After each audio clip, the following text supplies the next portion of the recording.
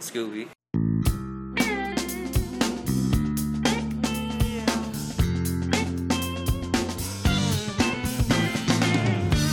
Welcome to Far North Tokers. This is episode 69, November 12th, 2017, with your host, Mid Toker. Thank you all for listening. Today's episode, I've been waiting to get this one going for a long time. John C.O. Simon, a.k.a. Scooby Snacks, J.P. Durham, Green Thumb. This one has definitely been a long time coming. I'm trying to get John C.O. on for a long time, all the way back from the beginning when Far North Tokers thought about going mobile. Got that going on. Missed out the first time around. Finally snagged him up with the help of JP. Luckily, JP wants to get on the show and happens to be roommates with John. Two Far North Tokers snagged him on show. It makes for a long show though, folks. First half of the show, standard Far North Tokers material like you're expecting. But since we're Far North Tokers sessions, after that first hour's down, we kind of get a little off topic. It might be a little bit coast to coast, talking about heart attack, guns, genetics, where things are coming from. Did we get into ghosts? I don't think we got into ghosts, but today's intro inspired by Doughboy Harry Larry. Harry Larry. Not looking that up? Nothing. Just thinking maybe, I don't know what it was. Larry OG, I think I've heard of before. So I've kind of been rotating it in and out. Great, good weed. Doughboy says, "Hey, what do you think of that?" That's good, just rotate it in. I haven't really given it a fair shot as far as all on its own. Check it out. It tells me the story behind it. California, old man. He's going down. Old man grower. He just wants to make sure his proud strain is appreciated by someone. Gets it to someone in contact with Doughboy. This strain lives on. Harry Larry. In a complete legal market where nothing is being grown by anyone else, like in some states, Washington is hard to grow, you're going to lose these awesome strains. Here's to old man Larry. Great bud, by the way. Good high.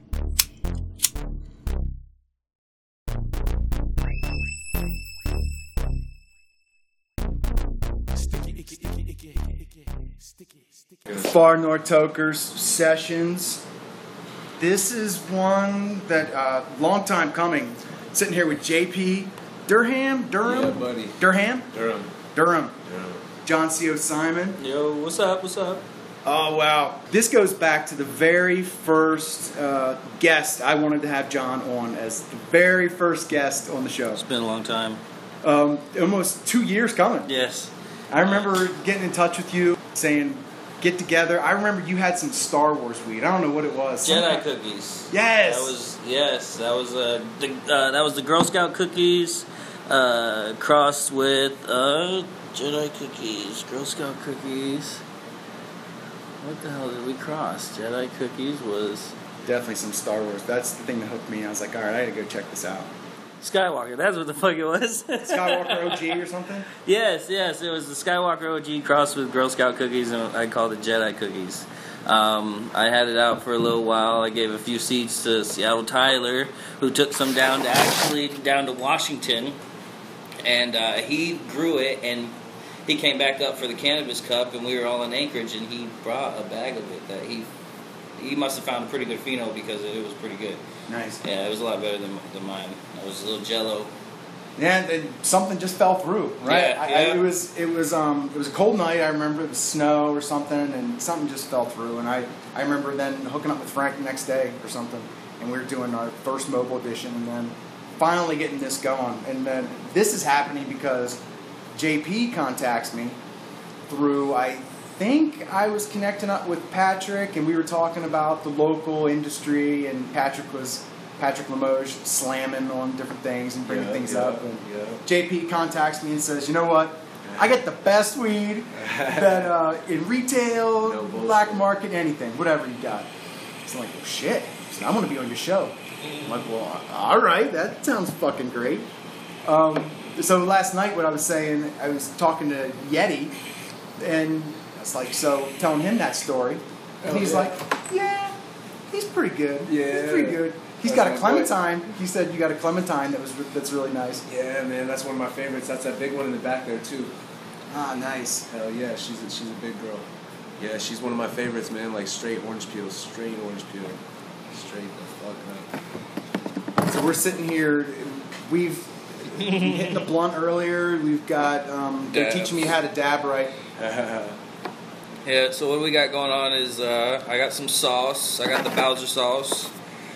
Seems to be pretty popular right now in Fairbanks. The Bowser 24 and 29. I believe Green Life has, I want to say Pheno 20 or 22 maybe? Mark, you can correct me on that. But I believe they have one of the Phenos of Bowser as well, which is actually, I like the Bowser. Get this bad boy up. So what?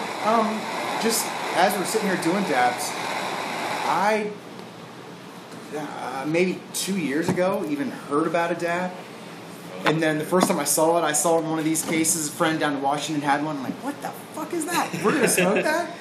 And I'm used to just hitting flour, for 20 years, but there's predictions that this is going to completely replace flour. Yeah, man, it is the future for sure. You really think? You think it's going to completely? I don't know if it'll replace it, honestly. Not completely. I don't think so at all, no, because I honestly, I dab a lot, and I still love my herbs, and I think there's a lot of people out there that are on the same page, and shit, I think there's a lot of quality to both. There's a lot of pros and cons to both, not a lot of cons at all, actually. There's a lot of pros to both. But yeah, man, fucking shit. You gotta love both, man, and get the best of both worlds. I don't think it'll ever replace it, The biggest con for me so far has just been the extra tool, the big torch that you need. Yeah. It's scary to me. To have that sitting around all the time. It's a you need little space. excess. It's a little excess. Yeah, they make little like for you see the Yeti's dad his e-nail. They make the e-nails and they got little pens to make it easier and not as fucking like heating up a torch looking like. Is like, using a pen going to be the same as something like this? Not really. I mean, you can't really get as much of a good hit. You can't get a fat dab. Like on a rig. On a rig, you can load up. You can do Heat a that torch if up. you want. Shit. Oh right. You can do whatever, but you can only smoke what you load in that the burner in the pen. Here, we'll try this RT. That's pretty good for most people, I guess. Anyway, and then you get your bigger tools, right? Yeah. And it's good for the on the fly. Dab to get you started, flour to keep you going. Sticky.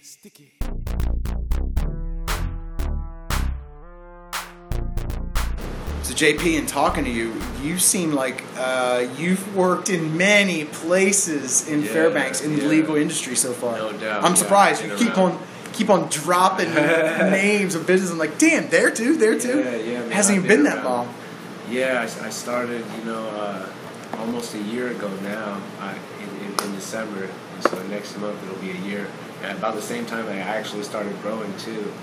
It all kind of came at one time. It was like boom, boom, boom. It was like, I don't know, it was like falling, like it was meant to be almost. But shit, yeah, I started trimming, and doing that. We were at a bunch of big places like Tamron Wood Company and ACC.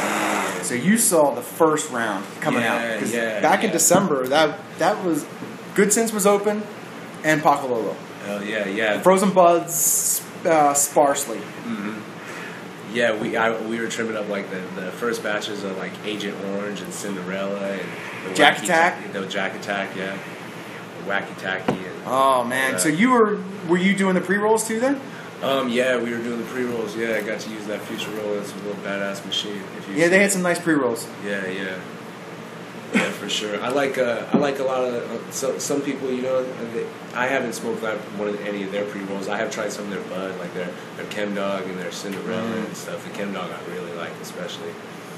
That was my first legal weed purchase. The Yeah, Chem Dog. nice, I had nice. to. I mean, I'm working there at Yeah. Good Sense and selling it. I'm like, I still don't want to buy anything. Yeah, dude. Yeah, those guys, Sam and Joe Hatchie, man, they're the shit. They definitely know what they're doing, man. Those guys are dope. Coolest people that I met in the industry, for sure. And then shit. The Yeti, that's my dude though, man. He showed me everything I know. Like any questions, when I started growing, I asked him and my buddy Chris too, a couple other people, but it made sense that he's a knowledgeable fellow. It is. Anytime you hear the Hatchie brothers' names come up, yeah. I mean, they're coming out of Washington or Oregon, Washington. I'm not sure. I don't recall. Yeah. They were working, I believe, at Fat Panda. Fat Panda, that's what's up. Yeah, I heard about that. And some, I guess maybe things weren't going. Who knows what reason they left? Mm-hmm. Whatever reason they left, they thought they could do something better up here. Yeah, and they're doing that for sure. They're one of the tops in the state. For sure. That's definitely my opinion too. They're one of the best that I've seen in the industry, for sure. And that's saying a lot. I mean, you've seen. I've been around. Yeah, I've seen. And how'd they treat people as working for them? For the most part, some places are good. Some places are really ruthless, man. You gotta find the right spot. And even if you find the right spot, shit, it might not be the right spot. Because I was in a situation where I thought I was in the right spot, and then they just pulled the door out right from under me, man. That shit can happen to any of us, anybody at any time. I didn't bullshit with the plants. I was a good grower. I was on time, early, every day. There's no reason, But shit, man. If you're looking to get a job in the industry, it's going to be a little tough unless you know somebody inside on it. And honestly, even at that, you got to have more than you got to have a lot of credentials and a lot of skills, because people often overlook quality, for sure, especially in the industry. People, because I know my worth. I know how to grow. I'm in the books. That's what it's all about, knowledge. Fulfilling. Getting more and more learning. That's what it never ends either. It never ends. There's always people out there thinking they got the best equation, the best formula, this and that. Dude, it never ends, man. And it's tough to prove yourself. I mean, if you don't know someone, they're not going to trust you with their for sure. thousands and thousands of dollars of stuff. It's a lucrative business. There's lots and lots of money into it. I totally understand that. And yeah, man. Like I said, it's tough unless you know somebody. It's tough to get in.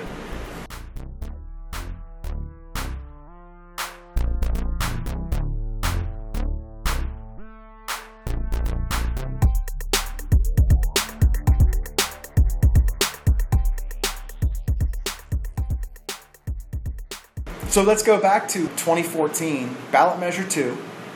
What were you doing then? Shoot, man, I was not even thinking about really like smoking.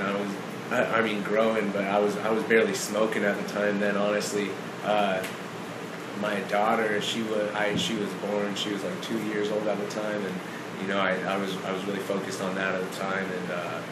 My whole relationship and all that at the time, that's kind of was my focus. I wasn't really on this whole growing thing, and then things went different ways. And then another year goes by, 2015, mature, first licenses come out. Yeah. And so you started working December, trimming right on, maybe not, I guess not Tan Arbor Company's first crop, but their second crop. Yeah, definitely one of their second or their third crops. It was cool. And they were cool, man. They couldn't give us their weed legally. They wanted to hook us up. They couldn't give us their weed, so they went and bought some of their weed from the stores and hooked us up with that. That's nice. Dope. Yeah, that was cool. And actually, it wasn't even there for weed. Unfortunately, I wanted to try it too so bad that I was trimming up like God's gift and stuff, and all this good stuff. But they ended up all their weed was sold out. Where they went to, they couldn't find it. So. Yeah. Were you working for THC then, or were you working for Big Leaf? No, I was working for Big Leaf at the time. Yeah, trimming, and I bounced around a lot there. We were they're based out of ACC, and there's some cool people there. But yeah, man. So trimming wasn't for you. You decided to bounce around somewhere else. Yeah. I mean, after that, I kind of left. I left Big Leaf. It wasn't really for me, and so then I started growing at Alaskan Blooms, And yeah, that was pretty cool. That was cool. You know, I got to be around a lot of cool plants and see They did live watch beds, them right? grow. Yeah, live beds. That's dope. Yeah, it was real stinky. But it was nice, man, you know. But They've got a really nice facility. They're one of the monsters of Fairbanks. Yeah, Them they and got Green a lot. Life. Hell yeah. Yeah, and I was helping them put up the Shout out to Green Life. Yeah. That's all I got. Hell yeah, I worked for at Green Thumb Garden Center too. And so, Nice. Yeah, they run Green Life. They're cool people. So definitely go down to Green Thumb and check out JP. Yeah, for sure, Definitely. man. I'll get you set up with the right nutrients and all that good shit. Shit come through. So then you just left the legal market to Green Thumb then? No. Actually, no. You're still working in... From there, I went to Alaskan Blooms, and then after Alaskan Blooms, I bounced out of there, and I was floating for a little bit looking for employment. Then I started trimming for Cannabis Trimming Services with Zach Kraft, and that was going pretty good. That was legit. And then Just keep them busy. yeah, keeping busy, man, staying busy. But then yeah, man, shit went south. Fucking had you gotta stay afloat. So I went to, that's what brought me to Green Thumb where I'm at now. Just They not is CTS not doing trimming anymore, or they just kind of So you know what's funny, man? Fuck, man. We were trimming. We're trimming. I'm in the room trimming. Sip. Radio's blasting, and fucking all of a sudden, dude comes in. All right, sorry guys, pack everything up. I'll tell you guys later. So we're packing everything up, getting it loaded out to the trailer. Like, yo, they caught me smoking, man. They caught us smoking out in front. Like in front, they caught him smoking in front of the facility. When we have the designated smoking area behind the facility where we were legally allowed to smoke, where they told us this is where, you know, and yeah, man, it's like, how could you do? Just one of throwing rocks out of glass. The house. managers of your crew? Yeah. Oh, He was that's one of too the bad. supervisors. Yeah, it was all bad, man. So shit, really dropped the ball for us. Yeah, it affects the whole crew, Fuck, not just yeah, the man, one. We all fucking felt that. It was all bad. But yeah, man, you just gotta stay busy. So yeah, like, that's what I'm saying. I bounced over to Green Thumb and shit. Got the Green Thumb, just sticking around it, you know, shit. Nice. I don't gotta be in the industry to fucking Not be being relevant. But being tied in with Green Life a little bit, get your way back in. Yeah, huh? for sure. Yeah, definitely. Yeah, no doubt. But I don't know. There's a lot of stresses involved in it too. You know what I'm saying? Like, because with growing weed, that like a lot of people jump into it. Money. You know, we're looking for investors. That's not my style. I'm not with the shit. I'm not about the money. I'm about the culture of the plant. You know what I'm saying? Because I know that I can produce quality. And if my shit that I put on the table, everybody's reaching at that, and my shit's gone before I can even put it down. It's kind of like THC.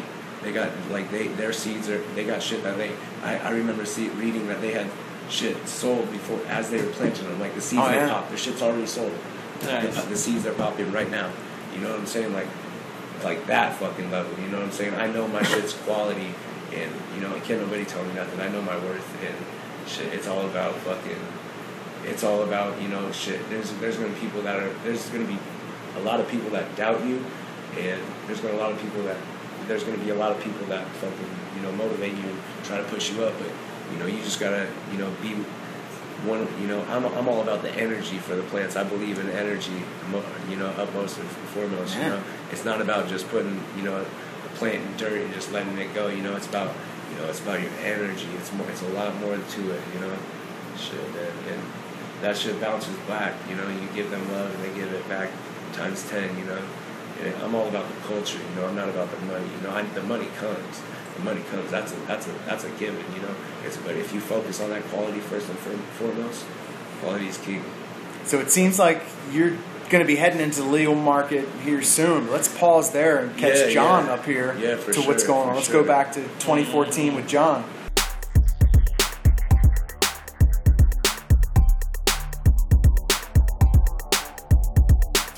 To the party, smoke weed every day, so I can make my pay. Selling like green kush, pound for pound. It's the old school sound I'm throwing down. I'm a smoker and a dealer. See, I got a slang to my best. Ballot Measure 2. Okay. What's going on with you then? Gets legalized. Everyone votes. Holy shit! It's gonna be a legal market here in Alaska. What's going on with John? Man, I remember being at my homie's house. We were watching the news when we saw the votes and the percentages. At the time, I was working, I believe, at a company called ILS for Mason Evans from Grass 49. I know him and his dad and stuff. They were employing me. They're good people. At the time, I had taken a job for where I'm currently at now, and they were like, "Hey, how would you like a permanent position rather than waiting and stuff?" So they bought me out of a contract, and now I'm working there. But as far as legal market goes, I believe we've hit the end at the moment for when we tried the 2 locations. We had a bit of zoning issues. One was about. Well, let's talk about that. I mean. Yeah. Now I was kind of curious. Was that for unlimited or was that limited? That was any. Any. So the reason we went looking at a place that John's got a location over the other side of Phillips Field Road, kind of down by the ice park, pretty much. And went out there, and the reason it's a church. Yep. Too close to a church. Too close. What was it, like 40 feet? Yeah, it wasn't far. Yeah, my God. And at that time, Lance Roberts was out there marking them all. Yeah, he was. Thanks. Yeah. Thank you. So, for that property, you are out of luck unless the church leaves. Yeah. That church has been there a while. So, that's where I'm standing at now. Right now, I'm back just working through Peterbilt and saving my money, saving all my ducats so I can try and I believe we scouted out some G1 zoning areas. So yeah, I mean it's a slow process for me it's all about saving that money first. You got to have them ducats. You do. But once we get that taken care of, I plan on rolling into it. Starting off with limited and then possibly expanding if the area allows it. So we'll see what goes it's easy to expand. But I started to get into cannabis myself when I was about 12 years old, no lie, unfortunately, when it was still illegal. I was in California, and me and my cousin were working with my uncle one day. We went along with them for moving, and they were smoking, and we smoked a bowl. It was my first time ever. And then I actually got into it when I was 14. California had a lot of bad influences, but I had a lot of good times. We were smoking joints and stuff like that. We never saw it as a gateway drug. I've never saw it as something that they were trying to portray it as, I guess you could say. It was like you were holding a loaded gun to your mouth is what they were trying to make it like. But it was just all good times. I did a lot of skateboarding just growing up, and then when I turned 14, I met my first serious girlfriend, Chastity, and she was going through some bad times, and she started to run away and be with me and stuff. Well, anyway, it turned out that because my dad was military and my mom and stuff, and I loved them, they did not approve of the cannabis. And there was actually a point in time where I was kicked out in Hawaii. I was 17 going on 18 at the moment. Me and my girlfriend lived on the beach in Waianae, and this girl found us. It's a good place to be homeless. Yeah, that's what I always said. If you're gonna be homeless, might as well be Hawaii. So this girl found us. She put us in a shelter, and from there, I started to meet a bunch of the locals there. And the locals, some of the boys there, they were there because their families always had hard times and stuff, but they still kept in touch. Well, a couple of the boys' dads grew cannabis, and I just so happened to be lucky to be so young and meet these older guys that are like 45, 50 years old, been growing in Hawaii in the straight soil for a long time. Shout out to William Tavares, Uncle Howard and David Kim, what's up? Yeah, I learned a lot. I learned the Pakalolo from them, man. That's the uncles right there. But then I started to move around. I started to venture out and actually go to cannabis events. That's where I met Jonah from Dab Stars. I met him. I've ran into him so many times that it's like every time we can see each other now, we can say, "What's up? What up, Jonah?" Scooby. And yeah, man, I ventured out there, and then eventually I made a name for myself. I want to give a shout out to Marcy. She's the one who really, really, really put me on the map here in Fairbanks with their Buzz the Buzz magazine. That was a big thing. Slow down, you move too fast. Have you heard The Buzz? Mini magazine for 21 years and older that focuses on Alaska marijuana art and entertainment, from local cannabis reviews, policy concerns, and recipes. Also, coloring contest. Find your next issue at AK Dab Lab, River City Espresso, Spittin' Ink, Bad Mother Vintage, Body Piercing Unlimited. More locations to come. This magazine promotes ganja and the Golden Heart, your missing link in staying lifted with The Buzz. Have you heard The Buzz?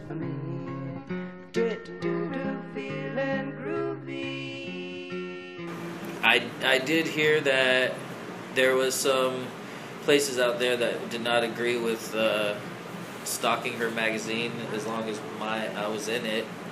I'm not going to say no names personally. I got in trouble with that one too. Yeah?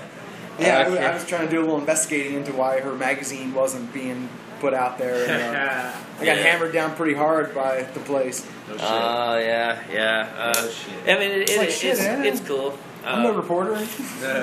It's all love from my side, but so I just get along with everybody, man. But I'm trying my hardest to get them to the legal side so I can help the state. I would love to give them enough tax money and stuff to where they can fucking put street lights from Fairbanks to North Pole all the way.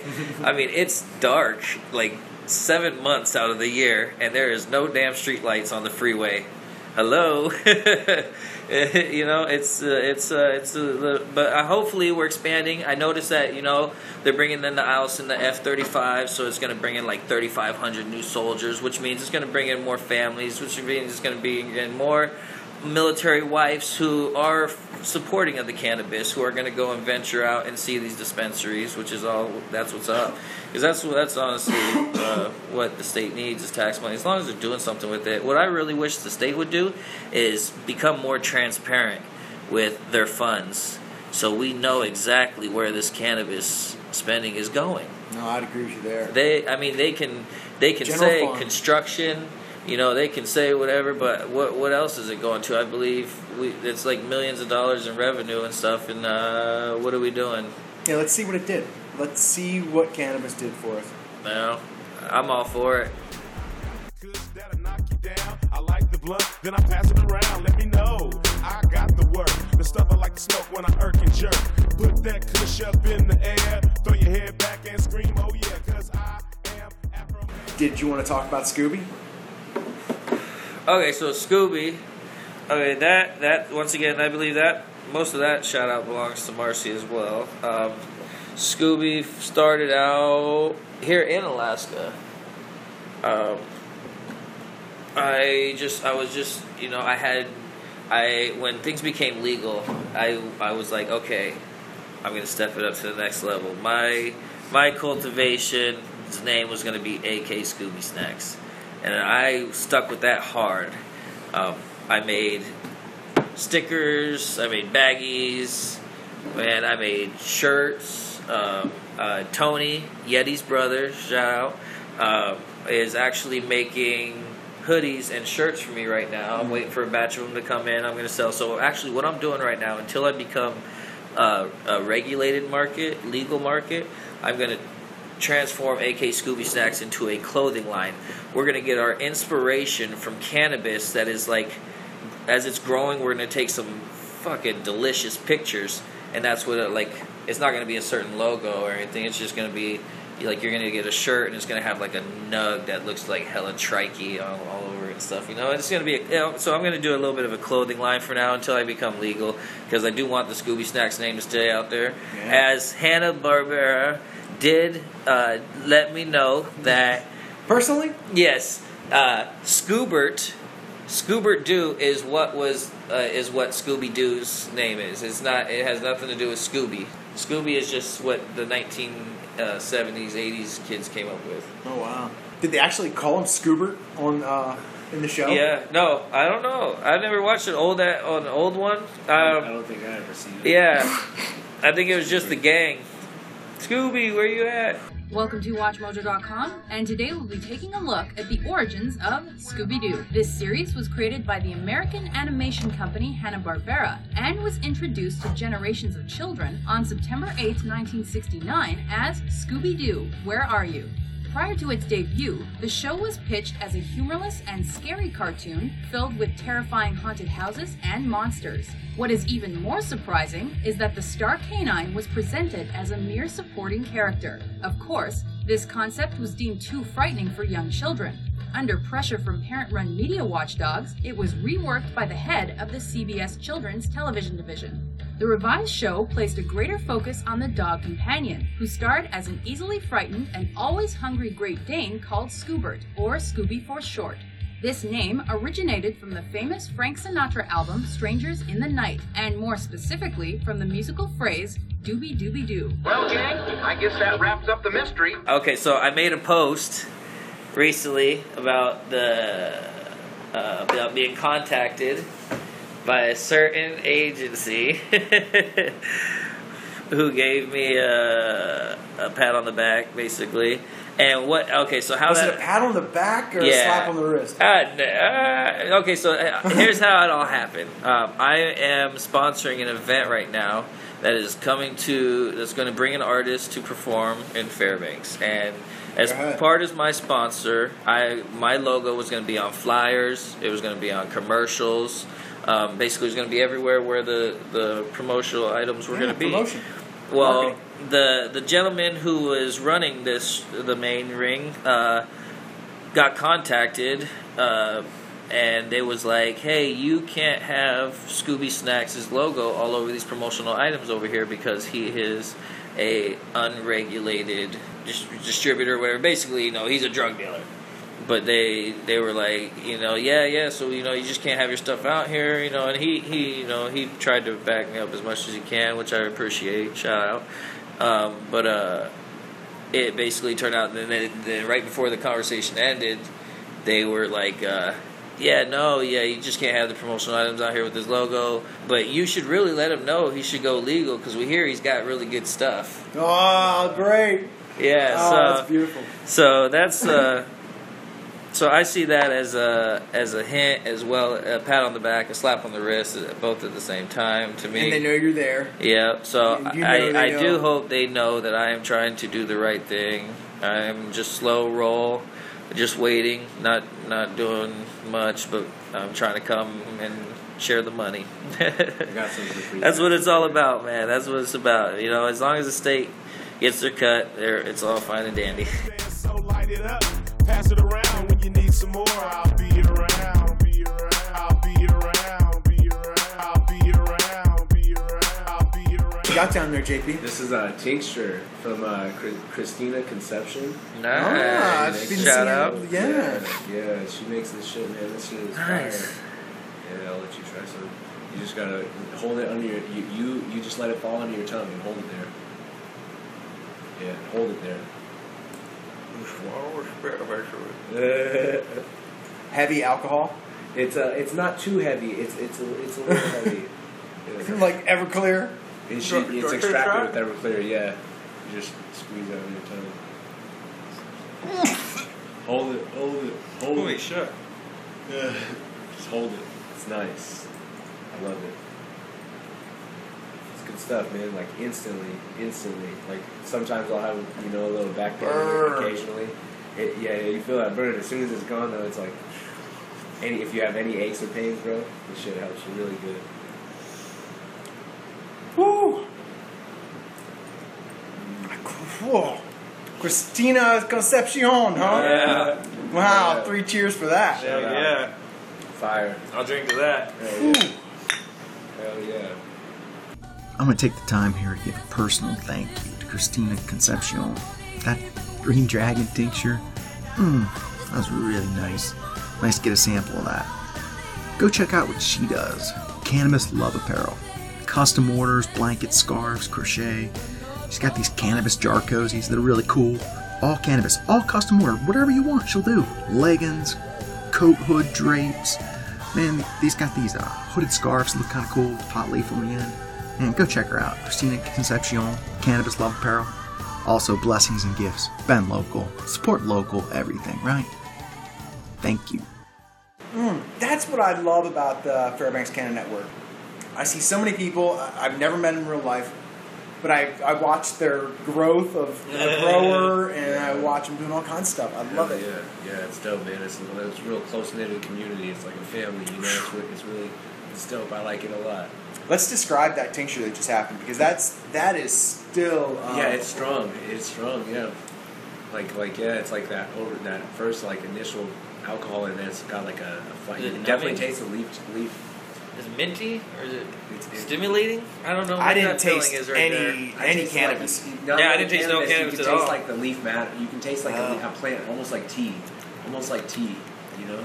It was just burning the underside of yeah. Just waiting. I'm like, is this going to disappear? Or when am I allowed to swallow? That's under your tongue. It goes straight. That's where all your blood receptors are. It goes straight. It's most effective there. So what is there even an MG to that? I'm not sure. I just know this is a 2-ounce bottle. It works. Nice. Thanks. Just get in First touch time. with her. Yes. Yeah, get in touch with her if you want something. It's definitely good shit. Nice. What else can you do with that? Can you put it in a drink or anything like that? You can put it in a drink. You can fucking put it in, you can rub it on your skin, she said. Yeah, there's different ways you can use it as, topical formula. There's so many different ways. Yeah, if there's anything, drinking anything, right? Just dropping any kind of soda. Yeah, anything. This is just a pure tincture concentrate. I think she said it was dragon's breath is what they call it. Oh, nice. Yeah. Yeah. That sounds right. For something, doesn't sound right. Yeah. But it does sound right. Yeah, for sure. From Leafly, Cannabis Tinctures 101. What are they, how to make them, and how to use them? June 16th, 2016. What is a cannabis tincture? Cannabis tinctures, also known as green or golden dragon, are alcohol-based cannabis extracts. Essentially, infused alcohol. In fact, tinctures were the main form of cannabis medicine until the United States enacted cannabis prohibition. With a name like Green Dragon, you might think cannabis tinctures are not for the faint of heart, but they're actually a great entry point for both recreational and medical users looking to ease into smokeless consumption methods. How to dose and use cannabis tinctures. Tincture dosages are easy to self-titrate or measure. Start with 1 milliliter of your finished tincture and put it under your tongue. If you're happy with the effects, you're done. Otherwise, try 2 milliliters next day and so on until you find the volume you're happy with. Ramp up slowly while testing your desired dosage so you can avoid getting uncomfortably high. According to the Herbal Medicine Maker's Handbook, tinctures will last for many years when stored in a cool, dark location. When combined with easy self-titration, the long shelf life means you can make larger quantities of tinctures at once and have a convenient, accurate way to ingest cannabis. Compared to the traditional cannabis-infused brownie, tinctures are a low-calorie alternative. If you make tincture with 190 proof alcohol, you're looking at about 7 calories per milliliter. Unless you have an extremely weak tincture, you'll easily stay under your typical brownie's 112 calorie count. Let's face it, your brownies are probably far more caloric than that. Tinctures can be incorporated after cooking into all sorts of meals and drinks. Juices, ice creams, sorbets, soups, gelatin, mashed potatoes and gravy. Salad dressing. I'm guessing mayonnaise. I recently added some cannabis tincture to my homemade chicken tikka masala for a delicious infused dinner. How to make cannabis tinctures. If you don't have a full-featured kitchen or just prefer simple, mess-free preparation techniques, cannabis tinctures are a great do-it-yourself project. At a minimum, you can make a tincture with a jar, alcohol, strainer, and cannabis products. That's all you need. Depending on your available time, equipment, and risk tolerance, you'll prefer some recipes over others. All the below recipes have been tried by yours truly and have been confirmed to work. Pick whichever one seems most convenient to you. Traditional Green Dragon tincture recipe. If you've heard about Green Dragon before reading this article, this is probably the recipe you're most familiar with. Decarboxylate your flour or extract. If you're using flour, grind it to a fine consistency. Number 2, mix your flour or extract in a mason jar with high-proof alcohol, preferably Everclear. 3, close the jar, let it sit for a few weeks, shaking it once a day. 4, after a few weeks, filter it with a coffee filter and start with a small dose of 1 milliliter to assess potency. That is definitely on the list of to do. Master Wu's Green Dragon Tincture Recipe. This guide was first published in 2006 on Cannabis.com and is one of the most comprehensive tincture recipes available online. With detailed instructions and excellent tips and tricks, Master Wu's recipe differs from the traditional method in that it uses heat to speed up the extraction and concentration process. Unlike the traditional method, you'll be finished with this recipe in an evening. Below you'll find an abridged summary of the technique. Number 1. Decarboxylate your flower or extract. If you're using flour, grind it to a fine consistency. Number 2. Mix your flour or extract in a mason jar with high-proof alcohol, preferably Everclear. 3. Simmer the jar in a water bath for 20 minutes at 170 degrees Fahrenheit. 4. Strain the mixture and store. Nice. Looks great. All right. Frequently asked questions, cannabis tincture. How do I take it? Tinctures are usually taken by putting a few drops under your tongue. When taken this way, the arterial blood supply under tongue rapidly absorbs the THC. That being said, you can always swallow the tincture in a drink or food, but it will be absorbed slower by your liver. How fast is the onset? When dosing a tincture sublingually, expect to feel the effects in 15 to 45 minutes and reach your peak high at about 90 minutes. If you simply drink the dose, expect a slower onset that more closely resembles traditional edibles.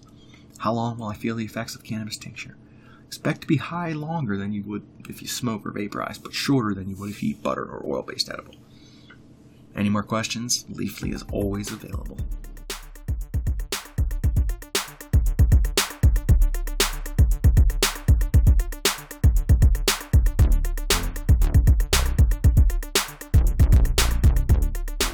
Your dash and stash. Stash and dash. Stash and dash. You know, I don't even know the real...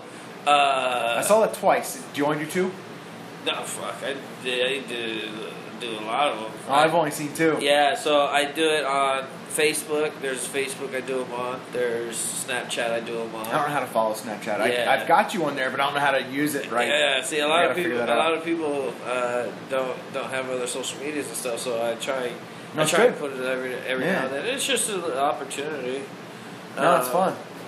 I do know that I originally learned it from a couple of Cali guys who do Stash and Dash. Their Stash and Dash though is a lot more better than mine.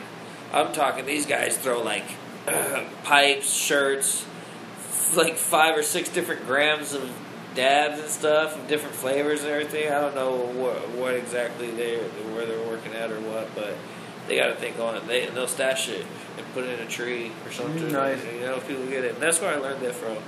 It's just it's a game. It's fun. No, it is fun.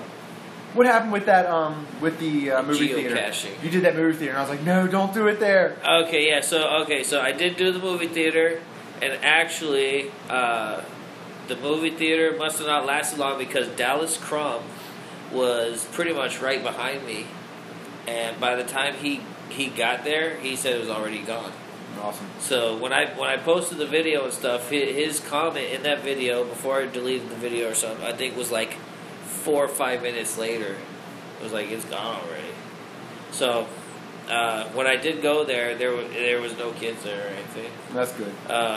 There was just the employees. I think possibly one of the employees found it. They just were like, I don't even know if they knew what it was at first, but. I mean, you can kind of tell it's dabs. All right. I don't. If you don't know what it is, you don't know what it is. Yeah. What is this? You're just gonna. Fucking I think trash. I think so.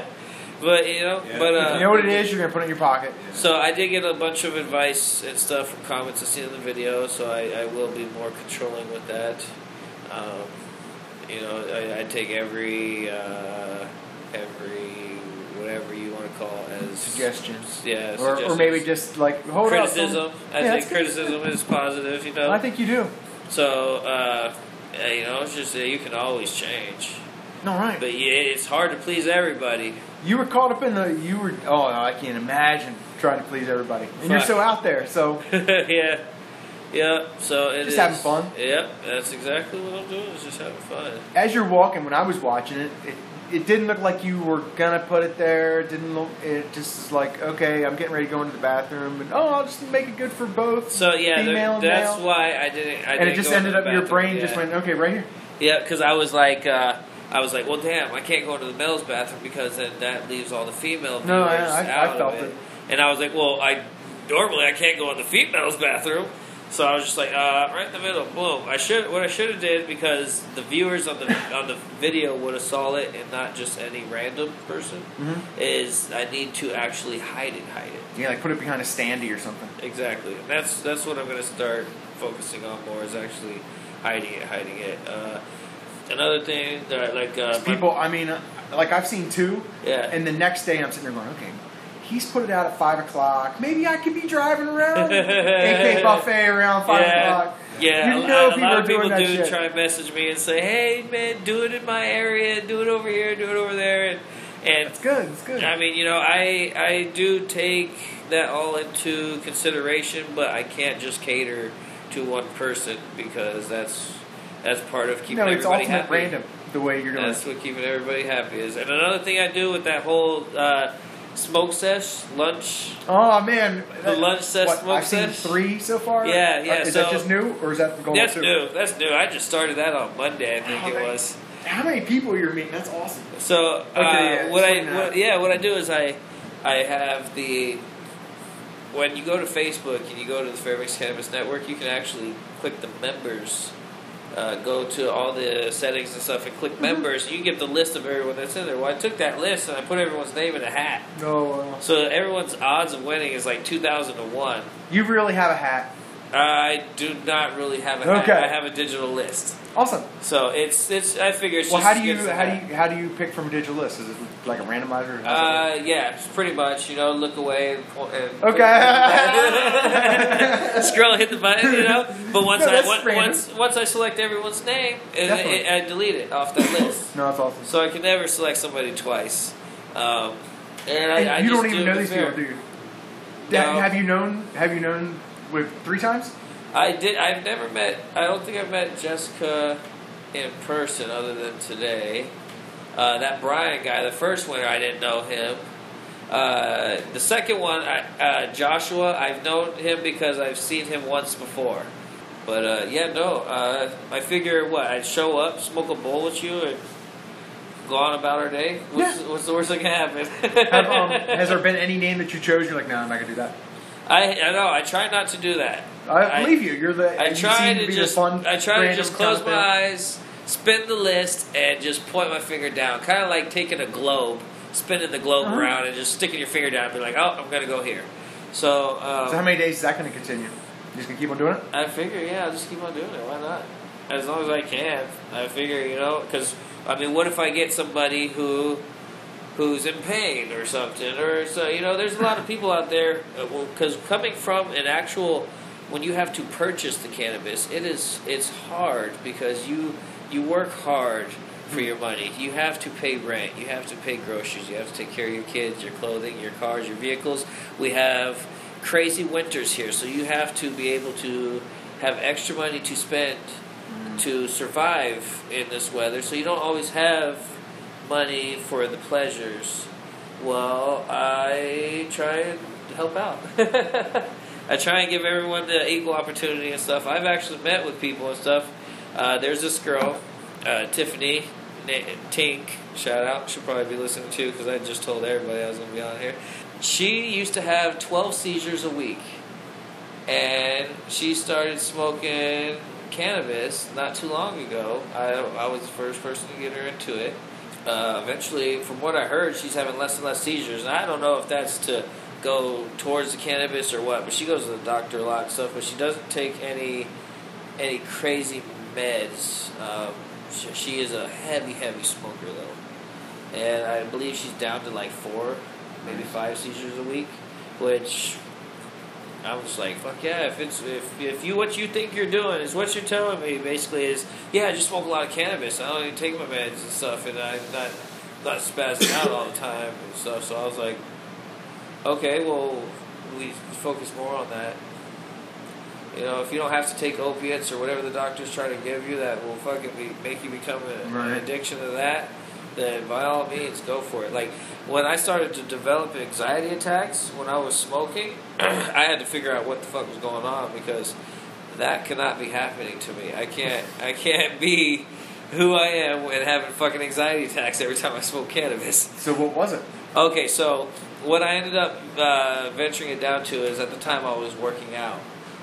there's a supplement, pretty much like a generic hydroxycut that I was taking, and there was this stuff in it called Yenzaline or something like that, some word that's hard to say, but that was known for sparking random panic attacks and stuff, and it's the only thing I could think about because I stopped smoking marijuana, and eventually I still had the panic attacks in the middle of the night, and it's the worst feeling ever. I would wake up like if I had a nightmare or someone was stabbing me, and right before the knife went in, I jumped up, and like already the room was closing in quick.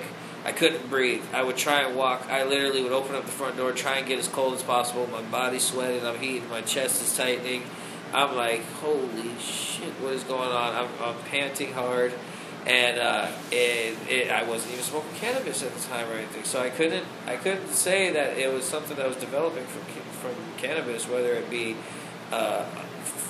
like not fully flushed or whatever what was going on. So I started to look into other things that I was doing on the daily, and I started looking into the supplement, and I actually Googled hydroxycut and panic attacks. And sure enough, a big-ass thing came up, and it was a pretty popular thing. That this good it wasn't attached to cannabis then. Yep, so, I mean, just common sense. Bling, I should have known it wasn't attached to cannabis, because I have yet to hear of somebody saying that their symptoms have worsened because of cannabis. Right. Yeah. Nope. Well, what other, any new contests? Any other contests you got into mind?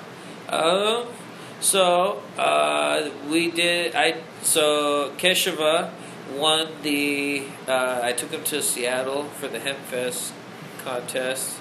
I think the next one I was wanting to do was either to Hawaii, because I would like to go to back to Hawaii, or to London.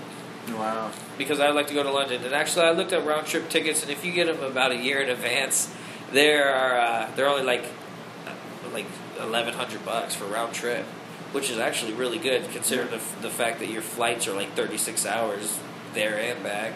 Cool.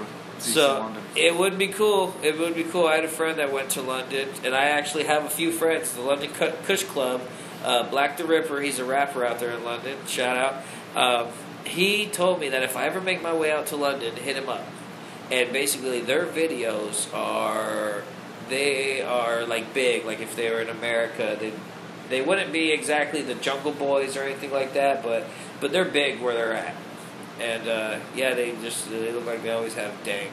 And I would love to go over there and try some of their strains and stuff, and just see how things are going, and because it's always good to know. There's another guy, Aaron. I've talked to Aaron twice now on Instagram. He's from Strain Hunters.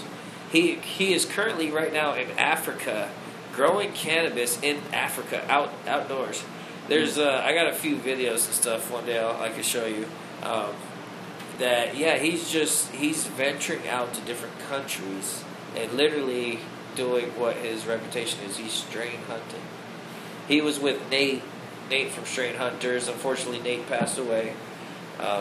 But they used to have a show out there called Strain Hunters, and I believe it was on Netflix and stuff, and they would go to other countries and find exotic strains that just growing in the wild. Crossbreed them. Yep, bring them into America and stuff, and I believe right now the most recent strain find that I've heard about is the one that involves THCV.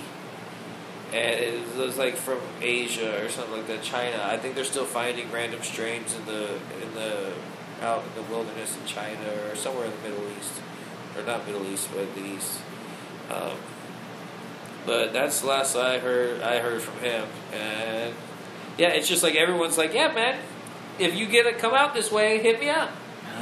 And that's how I meet everybody. It's going to be a nice cross-country trip. I go cross-country every couple years, and just going and visiting the different states is going to be a fun ride. Yeah. Hit everybody up. Say, hey, I'm going to be in your neighborhood. It's crazy how many people want to meet somebody from Alaska. Yes. You're from Alaska? It's like, oh yeah,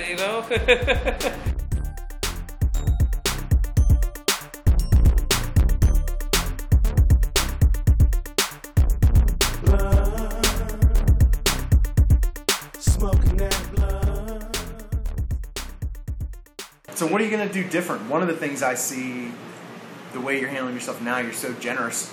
Yeah. With time, product, people.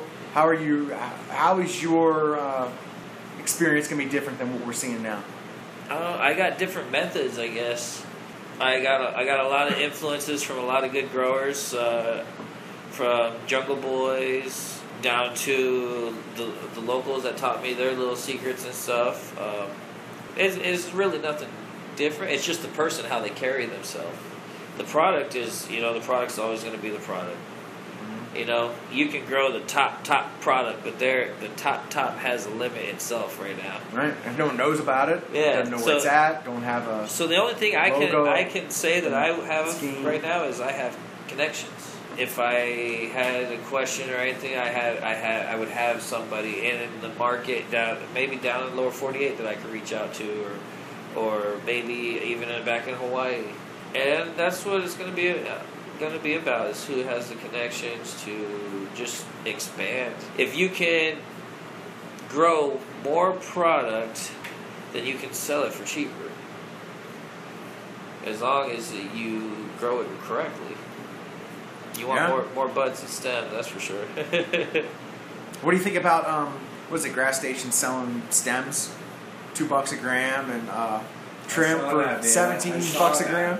I saw that. I was like, what? I mean, honestly, sell it all. Look, if you're getting taxed for it, sell it all. I guess. But what are you buying for? What are you buying stems for? Stems, I don't necessarily know. Okay. But I do know that there is probably something out there you can do with stems. Now, as far as trim, I've seen it down in the lower 48 in Washington and everything. They sell not their that 17 trim. a gram. So you're they're selling they sell like ounces of it. No, for like $100. Yeah, for a stem, wasn't it like $2 for a gram? I think that's what they said. For the stem. Yeah. So that's fucking for 20. That's 56. They want $56 for an ounce of I guess stems. so. Wow.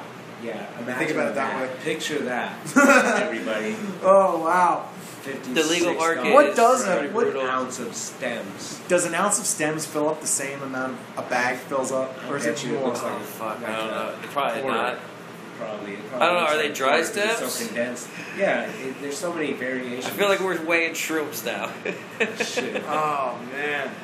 But it gets back to that idea of when the one test governs the flower and the trim. Man. Is that how they can judge? Well, that's how you can do it. With the joints and everything, like you take the one test does the whole nug plan. in, and your nugs come back, and then that's your test. You run with everything for all that, for that whole batch. The joints for your fucking. I don't know if it's dabs. I think they would have to be concentrated, tested differently. I would think. Yeah. Afterwards, it's a higher I guess. concentration. Yeah. But not the material that you made it out of. But yeah, all that number stays the same. It's like, man. See, I'm curious though. How are the lower 48 doing their stuff? Do you know by any chance? What do you mean? Just that same conversation? Yeah. They're not charging 17 a gram for trim. I mean, like you're saying. Are their taxes lower, or do they not get taxed for stems? I think they're being very clear about what they're doing in their regs. Because right now, that one test is governing the whole plant. Yeah. And people are doing, was it $50 an ounce for flour and $15 an ounce for trim? That's harsh. So people are just paying the whole price for the $50 an ounce for the trim, but it's not called trim. It's whatever you call it, whatever it was paid for. Now, if you paid for it as flour, it's flour. Okay, so but you can get another test on the trim. So, as a cultivator, when they go to weigh your plant, when you cut it, they weigh it all out. Yep. And they tax you for everything. No, they weigh everything. What do you get taxed for? For life, you get because you gotta count Final all your product. weight, even when you go and pluck Okay, so all just the these, flour. even when they go in When you big sell leaf, even when they go in big leaf, all that has to be documented. I thought, okay, see, so that was my confusion at first. I thought when everything first started, everything was going to have, like you were going to have to pay taxes on your water leaves and your stems and all that stuff. No? So it's just the final product that you're sending out the door?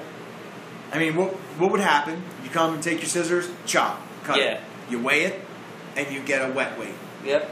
Then you let it dry, you trim it, you get your nugs, and then you say, you do a subtraction problem. Yeah. You say, that was waste. Fucking A. Hey, well, you know what? I'll tell you what. Back in the day, I had an experience, and the police weigh it all. Oh yeah. Fucking I heard that. man, they fucking okay. So I had an incident happen back in the day where there was a home invasion. The police ended up showing up eventually, and my mom had a fucking tomato plant growing. I wasn't even growing cannabis or anything at the time, really. I just was just chilling. And they fucking were like, that's why they're here for it. They're here for this cannabis. And they took it. And they literally came back and tried to say it was cannabis until they got, I don't know what they did with it eventually. But Let it make tomatoes. Yeah, we didn't hear about it anymore. But they weighed the dirt. They weighed everything. I was just like, oh shit. Yeah. So I'm glad I know now that's how you guys are doing it. So, but yeah, and then all that stuff gets ground up and turned into wood chips. Or... Fucking dude, I saw in a magazine they just fucking throw that shit in a big pile and hit it with a flamethrower. Military soldiers, it looked like been dressed down in BDUs and shit out there with flamethrowers and gas masks, shooting it down. Man, they probably fucking lift their masks every now and then. I think that's like when they bust Gorilla Grows and shit. Kush is what we want. Can't keep bailing, marijuana selling, West Coast Afro man, slang weed in Europe, Africa, Amsterdam, and Japan. If you want the best spot from the West. So what are your plans, JP? Just you're not falling away. You're just being patient, just waiting to dive into some stories. Exactly. Yeah, man. I'm just a connoisseur of myself. You know, I'm just a plant head. So, shit, I'm all about the, growing the trees and being around them. This is my happy area. But yeah, man. When I started growing, there was this thing my buddy told me. I'll never forget. Chris Jones. He said there's growers' preferences, GP. And he said, you ever heard of GP? I was like, no. He was like, it's growers' preference. He's like, not everything that someone does, everyone has their own way of growing. And, one thing someone does might not be the thing that you do. But you can't think that it's less or more than yours or nothing, because therefore this environment that we're in right now, this is my environment for my plants. This environment is it's controlled, but it's like everyone has their own formula. It's all about finding your right equation. There's no wrong way to do it. It's all about fine tuning it and finding what works best for you specifically. And there's a lot of things that happen that you wouldn't even necessarily notice. Like when you come in this room, you might water a certain plant the same. First all the time. Right. Compared to instead of starting one place. And like this sad one you see here. This is a thirsty one. She doesn't like this too. That one's thirstier than all the other plants. And she's an indica.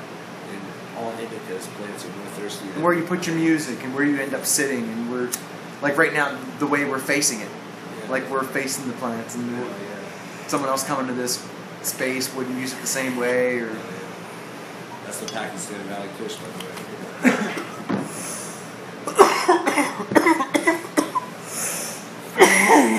That was a good one. Yeah, man, that's my El Capitan. That's the number one. This is your most proud? Yeah, for sure. Hell yeah. She's nice.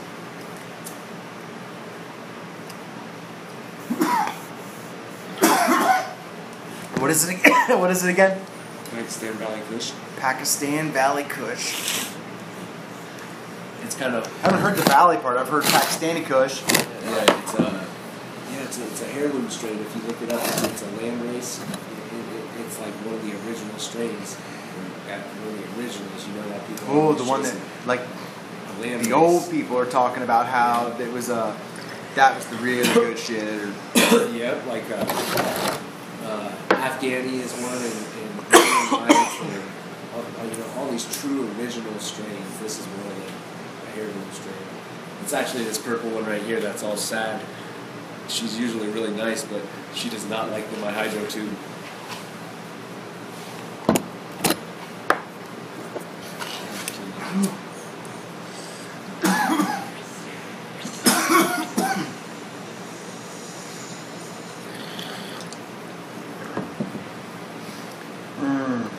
Pakistani Valley Kush. Pakistan Valley Kush. Pakistan Valley Kush. Yeah. You were advertising this today as Couch Lock. Yeah, man, it is for sure. It's super indica. Like I'll just be chilling and I'll smoke a roll of this at night. Night. That's a definite quality people look for in herb is the sleepability of it.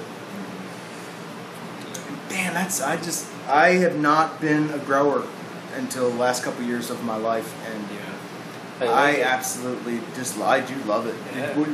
Yeah. Yeah, it never ends. Man. There's so much to it. The learning never ends. That's what I like the most. And I'm a sloppy grower.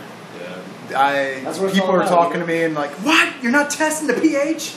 Just rock with it, dude. Whatever works for you. That's what I'm saying. People might hate on that if you're not testing the pH. Whatever the fuck, it's all about what works for you best. But I'm also growing substandard weed. Yeah. But I really look forward to investing into all my stuff is piecemealed all together from people who didn't want it, and it's like, here, you want this? It works. It does for sure. And you get to harvest your own product. It's so nice. My babies. The feeling is awesome. Yeah, man. Spend all your time with them. Yes. I grew you. The finished product. That's what it's all about. So thank you for sharing your final relics of it. Yeah, man, for sure. I wish I had more to the flavor saver. Some of this alien rift here. So what story you been dying to tell, JP? Oh, shoot, man. I came up growing out of a basement.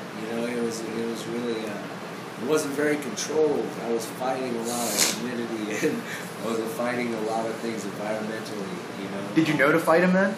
What's that? You knew you were fighting him? Yeah. It was just I had a constant water leak, and I would always have to go and vacuum this water up, and it was extra humidity, added little shit like that, it was just stuff that I didn't really have much control of. It wasn't really my place, and but it was I started growing from the bottom there. I was literally in the basement. I started from the basement. I used Fox Farm is what I started growing with, and my shit was really airy, and it was really like it wasn't very good. I started with shit, and I thought it was good. The first stuff I remember cropping, I take it to my friends. They're like, "Oh, this is shit, man. Get this out of here." I'm like, "Fuck," it's like back to the drawing board, and then fucking. A couple more times of that. I did my research, and, read up on what's good. And I changed up my nutrients. I switched to advanced nutrients, and I run on advanced nutrients, and switching from Fox Farms to advanced nutrients alone, and that's like hot dogs and steaks for your plant food for sure. And I saw the difference, and I see it repetitively, constantly. But yeah, man, I started from the bottom and. Like I said, I took it to my connoisseur buddies, I took it to some connoisseur buddies, and they were like, "Oh, get this out of here." And then it's like, fuck. Then that really pushed me to do more research and look how to grow better weed, And now, even nowadays, I'll bring them some shit that's fire, and it smells like a basement. Like, fuck you. They'll show me some weed they grew up, like, smells like a basement. Did you ever get your props? They ever given you any props? No, they just give me shit. They know it's fire. It is really fire. They know it's fire too. They tell me. They just give me shit. Because so they see me from the beginning. The 7 Leaf. All the guys at 7 Leaf. Yeah. Shout out 7 Leaf. I made up my mind just what to do, and I started up the Hungry Hustler crew. Go crazy, smoke till your vision is hazy. Beats in your ears, burgundy eyes, drinking cotton. You think of yourself as a good grower. You grow good herb. For sure, quality. How do you go into these legal cultivators and have someone telling you what to do? Do you just turn it all off when you walk in the door? That's kind of exactly what you have to do. Too, because people are, when you walk in the door, people are looking to see payroll. what you can do and this and that. They want you to do what they want to what they're going to tell you to do. They don't want us, a lot. That's why it is a lot of the times, because and a lot of that comes from not being known, genuinely by these people. And if they don't know you truly, they don't know what you can truly do, it's hard for them to put effort into it. Right. I see that for sure. But shit, man, it's a gamble. That's why I kind of I treaded away from the industry. Because I'm often overlooked, and I know my worth. Like I said, I know what quality is. You're young. Yeah, for sure. And I'm only 24 too. And like I said, it's only 1 year. I'll be growing next month. Will be 1 year I've been growing. And my highest strain that I had tested at 22% of black rice. Yeah, shit. It's only going up from there. And then I got super fine quality. So in less than a year, I'm a young gun. I really want to you gotta get started then, right? Yeah. But that's at the same time, I'm not looking for no handouts. I'm not looking to hold nobody's hand. I'm not looking, I'll build my own damn shit before I hop on someone else's. Taking his turn to burn. Take an eighth, a quarter, an ounce. Money up front so I can bounce. Take a pound, take it out of town. Cash in my hand, it's Afro, man. I got the beat, got the switch to sweet. I'll tell you what, we'll do this little tutorial now. Okay, so what? All right, so if it's your first time, or if you're a beginner doing dabs, there's nothing wrong with that. But here's a little advice. First thing, rule number 1: do not touch the bowl. Absolutely, 100% do not touch the bowl. And if you're around a beginner, tell them. Yes. Don't touch the bowl. Yes, before you start busting out dabs, that's the best advice you can tell anybody is don't touch the bowl. Because for some reason, they get this instinct that they're hitting a bong and they instantly trying to pull the bowl, and that thing is blistering hot. So, hold on, second. Some people, are like zombies, and they like hit it, instantly. Low temp is the way to go. Yep. High temp is high combustion rate, and that's harsher on your lungs. That's why we let it cool down when we get it up to high temp. And then you let it cool down, yep. And then you get a way smoother hit and a lot more flavor. So if you have a 14 millimeter bowl, what you can do is heat your nail up until it's red hot, and then take your torch off of it and start a timer for 60 seconds. That's going to be the rule of thumb right there, pretty much. Most bowls are about 60 seconds. Some are faster, 45. But that's how you really get most of the terp flavor, full flavor. Ooh. It's like chewing 5 gum. Tell us about that flavor, bro. Tell us about the flavor. It's so filling the palate. Hell yeah. It's all on top. No bitterness to it.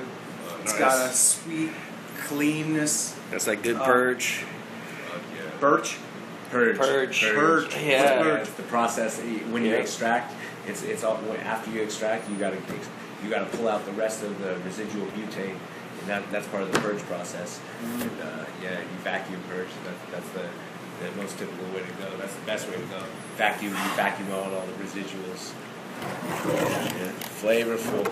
Yeah, what we got going on up here, the next step that we're going to be stepping up to is a short path Terp distillation. Terpene extraction. Wow. Yeah. Yep, basically you got the double beaker, you put your material in the beaker, and then you boil it. You boil the water up there, and as it steams up, it runs through the tube, comes down, and you hook up these hoses I got up there. Like you a just can't see them right distillation. now. Yeah, and you run it through a pump, and then usually what I do is will do a sink full of ice water to make it cold, and you want to run cold water through that coil right there, and that's when it condenses. It turns the vapor or steam into a liquid. And then basically it'll come down the end of the nipple into your vial or whatever your container is, and you'll see it. There'll be a separation portion in there, and you can tell what's the water and what's the terps, and you just let it run out until there's nothing but terps left. Yeah. Sometimes you You know gotta what sacrifice terps a are? little You know bit, what- Yeah, that's or all you the can. flavor, right? I'm not. That's the what whole process I'm aroma and at. flavor that you lock in. Yeah. Yeah, I was hoping that I could have blasted some live resin today for you to try, man. It's fucking exquisite. And live resin is when you take a plant fresh, like when it's ready to harvest. Like if one of these, his are almost ready. Snip. These ones up here, it's like you fresh harvest them, you flash freeze them, or let them sit in the freezer for a long time. and then you put it in your extraction tube and you blast that just as it is, live resin. That's why they call it live resin, because you take the plant in its form it's in now. Like you can go and pinch these nugs and smell the aroma, the terpenes. Oh, yeah. When you freeze that locks it all in, right into place right there. And it locks all that flavor, aroma, every last bit of it. So when you blast all that as it is like that, there's like almost no difference in the flavor. Like my Alien Rift that I had, I could show you a bud of it and it smells so fire. And then like you smell the dabs and it's like identical. It's like I'm showing you your nose the same thing. It's like literally. That Alien Rift was a good strain that came through town. Matter of fact, I'm about to bust it out. That is a nice one. And that seemed to be one of the, I mean, at least in the legal market, one of the lower grade. But it's been, I really like it. Yeah, this is all frozen. This is all frozen. It's prepped for live resin to smell that. It's straight Alien Rift. I locked in the aromas right when I fresh froze it. So it's all Alien Rift. But I got some stuff too that's dry. Smoke on. Oh wow! So that the live resin, people, is that something new that's happening, or is it just another way to do it? It would be new up here to Alaska. Yeah. Is that good? Or is good doing that? You know, I unfortunately I've never actually stepped foot in. I stepped foot in Green Gas Station and I stepped foot in Good Sense. That was about it. And it's not that I just don't have time. All right. I don't have time. You are a busy man. Yeah, and then it becomes crazy. I start to build up expectations on myself, and I just see it as it's like I owe it. But yeah, you know, really, I'm like I don't owe anybody, but I feel like I owe it. I kind of feel that way with the show sometimes. Yeah, just like dude, I love the show. I've been listening to the past few episodes. The one with Patrick was pretty good. Yeah. I liked all his discussions about the stuff in Washington. Have a Heart. Shout out to Emily at Have a Heart. That's one of my homegirls. She's bud tending down there. If you guys stop by Washington, go to Have a Heart East or Have a Heart. I've got some listeners in Washington. 502. Yeah. Go to Have a Heart and say what's up to Emily. Tell her Scooby said what up. Nice. She's good people's. She showed me around when I was down there. Tyler's down there as well. SeatsHereNow.com. You know, they're doing their thing down there. Jay Carpenter, he's in northern Washington. He's a big cultivator, outdoors, Cali style. He's a lot of people talking outdoors now. He's a cool guy. Yeah. You know, if you got the right temperature and stuff for it, hell yeah. That's what I liked about living in Hawaii. The soil's tropical. You're right on that. You're right on that fucking equator. So you're like right there in tropical climate. How long did you live in Hawaii? About 19 years. 19 years. Yeah. Yeah, my dad was military, so we kept getting restationed there. But they just couldn't take it anymore. You know, they did what they could as far as disciplining me, but it got to the point where my habits. I thought I was a badass, man. I tried to be a badass, like an idiot. But I actually got my family fucking 86 from every military installation in Hawaii. Okay, and the situation went. I was sitting at a shopette, and this guy rolled by. He works for the landscape people, and they wear their shirts like ninjas. Where they just have their eyes for protect them from the sun. And I was like, my dad's buddy was a Navy SEAL, and he had all his gear in the trunk. So I was like, oh, we got him beat. So I reach back and I get in the box and I put on the ski mask. You know, so I'm like, oh, he's got more of his skin shown than I do. And we were staring at each other, and I looked over my shoulder, and then when I looked back forward, the car behind him was a military police MP. Oh my god! Oh my god! Yeah, you would thought it was World War III. They do not play. If you're on military installation, you have no rights. So yeah, he was like, "What's the mask for?" And I was like, "Oh, I tried to be honest with him. I was like, oh, he's just playing or whatever." And anyway, it turns out that they pulled us out of the car. They searched the car. There was a damn gun in the glove box. I didn't know anything about it. So they basically were trying to accuse us of robbing a federal installation because we were sitting in a shopette parking lot with the mask and a gun and everything. Yeah. So it looked all bad, but it really was not like that. I was 17 at the time, And we got held in custody for 4 days, and my parents didn't even know. They didn't even know where I was at. I got fired from my job for 2 days, no call, no show. When I got let go, it was like 3 a.m, and we had to walk home. It was like, fuck you guys, get out of here. But, you know, we thought we were badasses and stuff, but that was a bad time. Yeah, that was all piling up, because right there when I got my parents kicked out of the installation for that stuff, they were like, you know, we can't take it anymore. You're about to be 18, you gotta go.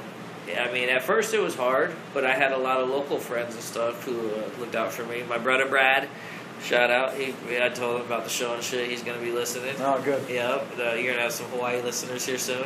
Yeah, him and his older brother looked out for me, man. They got me a job and everything. And what I really miss about Hawaii was growing bud later in the day. And then we would pre-roll a couple joints, go to bed, wake up at 3 a.m, get our surfboards and our boogie boards, and go to the beach. And we would smoke down, and we would line our boards with glow sticks and surf in the night. And which isn't safe. I don't recommend it, because that's when the sharks do come closer to shore and they swim around in the fucking little dips and shit right there. But you know, we used to go out there and have a good time, man, and we all worked together. So we would ride boards all the way till about 7 or 8 a.m.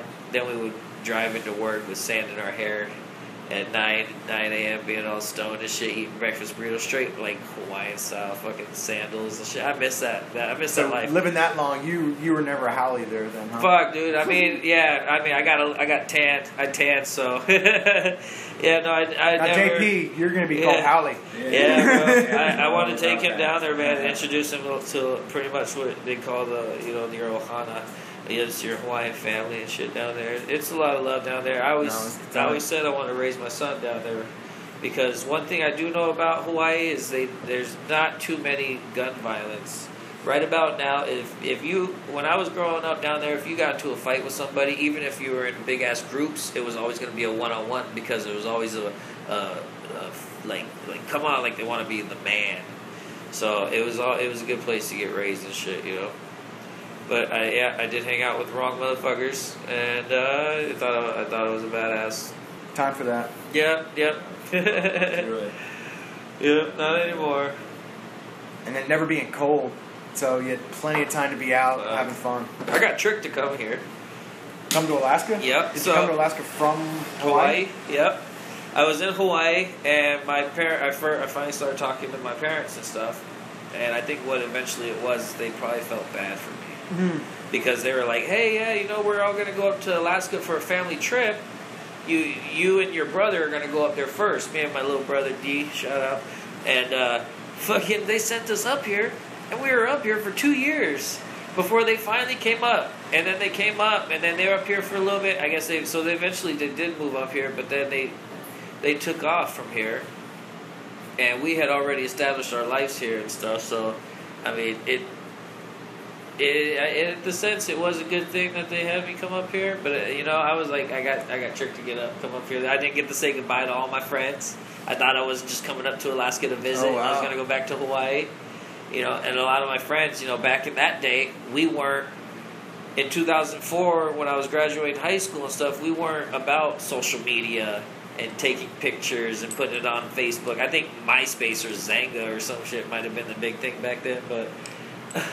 You know, so I don't have a lot of my contacts with my old friends and stuff, and now that we all grew up and everything. There's a few people I kept in contact with only because I had their phone number and I found an old cell phone. Yeah, unfortunately, but I mean, I'm doing good up here. I like Alaska. You know, I traded my surfboard in for a snowboard, but I accept it and I really like it. I like the freeness up here and you know, compared to the lower 48, because when you go to the lower 48, man, it's a jungle. Yes. It's a jungle down there. And the cities are crazy. Everything happens fast. It's Not crazy. for Baltimore. Oh yeah, yeah, man. I never got a chance to go to Baltimore, but I would like to go down. I would like to go down to that side. It's fast. Yeah. I think living in the East Coast, living in the West Coast, being from the East Coast, we just talk fast and we rip on each other so much. And being here from being in West Coast, I think I get People think I'm overbearing sometimes and coming on too strong, but just how we all are. Over See, there. I feel like I need to go back home because I was actually born in Groton, Connecticut, far East Coast. So East Coast is fun. Yeah, but so there's too I've much. never been there since I was 5 years old. As soon as I hit 5 years old, we moved to Colorado, stayed with my Nana Pee because my dad always went on these things called Westpacks, and he was gone for 6 months at a time, and these happen every 3 years. So Air Force or Navy? Oh, that's right, you said Navy. So yeah, so I'm 31, but I would have to honestly say I only know my dad for about 15, 16 years, 17 years of my life, because he's been gone that many times. Shit. And it's just shit they needed. Are they back in Hawaii or where are they at now? No, they went down to New Mexico and bought a house where my mom's from. I got a lot of family down there in New Mexico. Which, by the way, shout out to Alfred, Daniel. They're doing their thing on getting into the legal market down there in New Mexico. Nice. Yeah, so I've got family members who are going to be coming up in the legal market and stuff.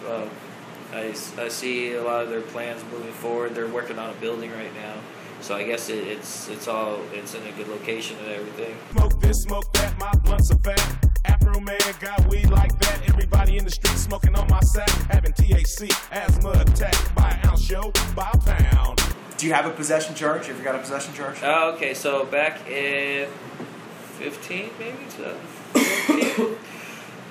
I was working at Jiffy Lube, and I went with my manager, who I didn't want to drive with in the first place, to YZR or something like that, the RC car place on Cushman. Okay. He was trying to get me into RC cars, so we went there and checked it out. Anyway, we're on our way back. I was dropping off at home, and I got pulled over. The cop pulled me over. He basically said he pulled me over for my tent. Well, basically, I found out that day that my manager was on felony probation. And that's another day that here in Alaska, I learned that when you have someone in your car on felony probation, the police officer does not need a warrant to search your vehicle, nor does he need your permission. So they searched my vehicle. They basically found a half-pound scale. Oh, That's a little bit more of a possession. They found the whole fucking works, man. And they basically took everything. They took my information down and everything. It was the weirdest shit. They fucking didn't arrest me. Didn't take me to jail. Just took all my information down. Was like, we're going to contact you.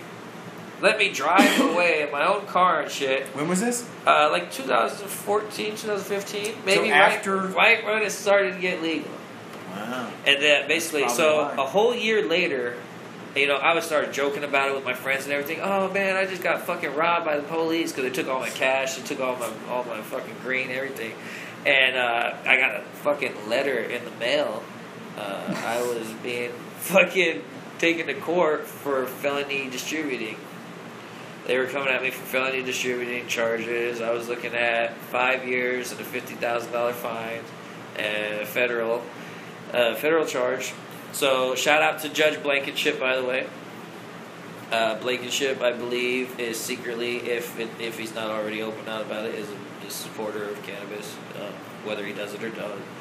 Because what happened was, that's when so, in Hawaii, eventually I went to college for criminal justice. I have an associate's degree in criminal justice. I was going to pick up 2 paralegal classes, become a lawyer, whatever, My friends were all criminals and shit, so I seemed like it was a good idea. So I know a little bit about the law, but anyway, when I come here, I'm actually face to face with the judge and everything, and we've extended this shit for so long that they're like, all right, well, this is what we're going to do.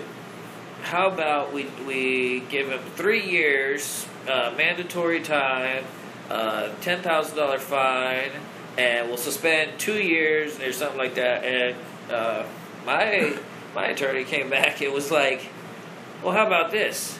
How about we drop it down from a felony to a misdemeanor, $1,000 fine, and 180 days with 180 suspended, and a 2-year unsupervised probation, misdemeanor probation. Well, Blankenship was like, I'm all for that. Straight up was like, I'm all for that. And he looked at the prosecutor and he looked at them and they were just like, Yeah, this has been going on for a while now. So, Wow. but marijuana's already legal and everything. So, they basically said that I had two quarter pounds. I had a half pound, and made it just poof, only become possession of being in confiscation of under 28 grams. They dropped me from a felony to a misdemeanor like that in court. Just like that. I shit you not. And the crazy thing about it, which was actually funny, because they took my paycheck, so they took my money, so they took a little bit over $2,000 from me. Well, I told my public defender, I was like, hey man, when they busted me, they took my paycheck too. If he lets me get that back, I could pay that $1,000 fine right now. So he asked the judge. He was like, hey judge, do you mind if he can get his money back? He got busted with his paycheck. As soon as he can get it back, he can pay this fine. We can get this all taken care of. Whatever. The judge was like, yep, sure. And then I was like, I pushed it a little further. I was like, when they also busted me, they took my cell phone too. Because, they were using messages and everything trying to get me. They had fucking hard fucking evidence. Oh, probably a lot of people. Yeah. Yeah. So fucking, now, what'd they do there? Oh, I asked them for the phone back, and they were like, you mind if we give them the phone back? And the fucking prosecutor drew down his pen on his binder, sat back in his chair and crossed his arms, and because the judge was like, all right, we'll give you your phone back. And he was like, we might as well give him back the weed too. Oh, well, okay. Yeah, it was funny. It was a win. It was definitely a win. And the only reason why somebody who's very important believed me was because at the moment they just so happened to be driving by while I was pulled over and fucking behind my car with the fucking cops. Other than that, that story would have fucking never been believable. Wow. But yeah, dude, I was all the way up until I went to that court on that final day. I was scared as shit. I thought I was looking at fucking 5 years and a $50,000 fine. I didn't know what I was more scared of, the 5 years or not being able to pay the $50,000 fine. Both are attacks on freedom. Fuck yeah, man. Future. So I slowed my roll. And I just want to get legal now.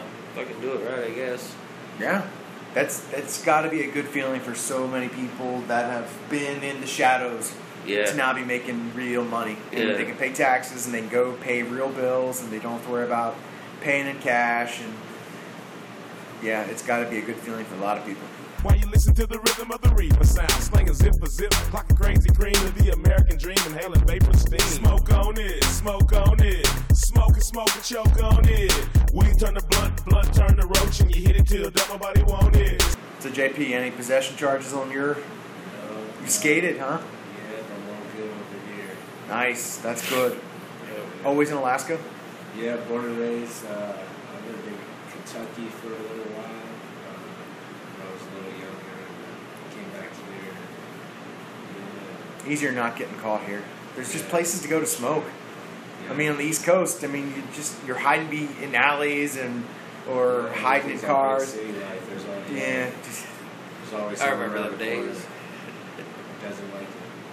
Yeah, it's against if you have property, it's not a problem. Even like right here in Alaska, you're allowed to smoke on your property. Yep. So if you got property, yeah, it's awesome. Yeah, but if you're renting or you're living with someone that doesn't appreciate it, yeah, on-site consumption's got to come out.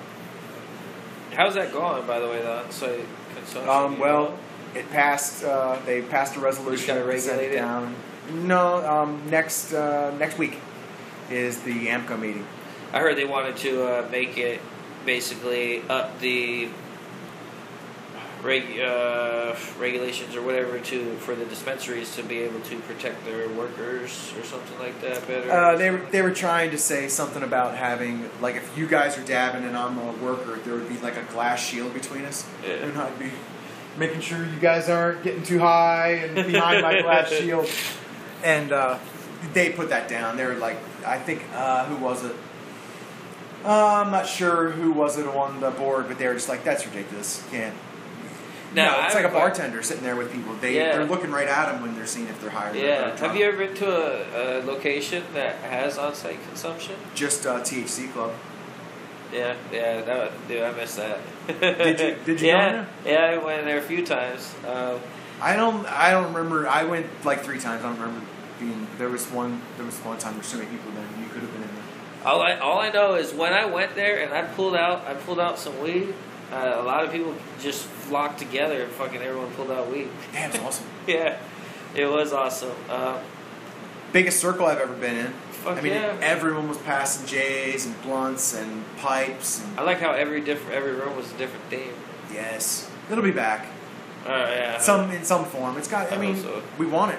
It's the market. Yeah, I'm telling you, if it pays out, they'll do it. Yeah, if there's money, yeah. Yeah. I'm really surprised someone hasn't opened one yet. I don't know what the fucking pretty much like something like the hookah lounge, but for cannabis. Mm-hmm. Well, what is the hookah lounge? I've never been personally. I heard about it. Okay. I've seen a lot of my friends' videos Just tobacco. and stuff. Yeah, that's what I believe it is. It's Vape, just hashish or whatever it is. Oil or like some chair. I've seen people with like shisha or whatever they call it. Yeah. Oh, okay. Yeah. I don't know why it would be awesome sitting around at a table, just taking turns loading the hookah. Passing around in a volcano bag or something. Yeah.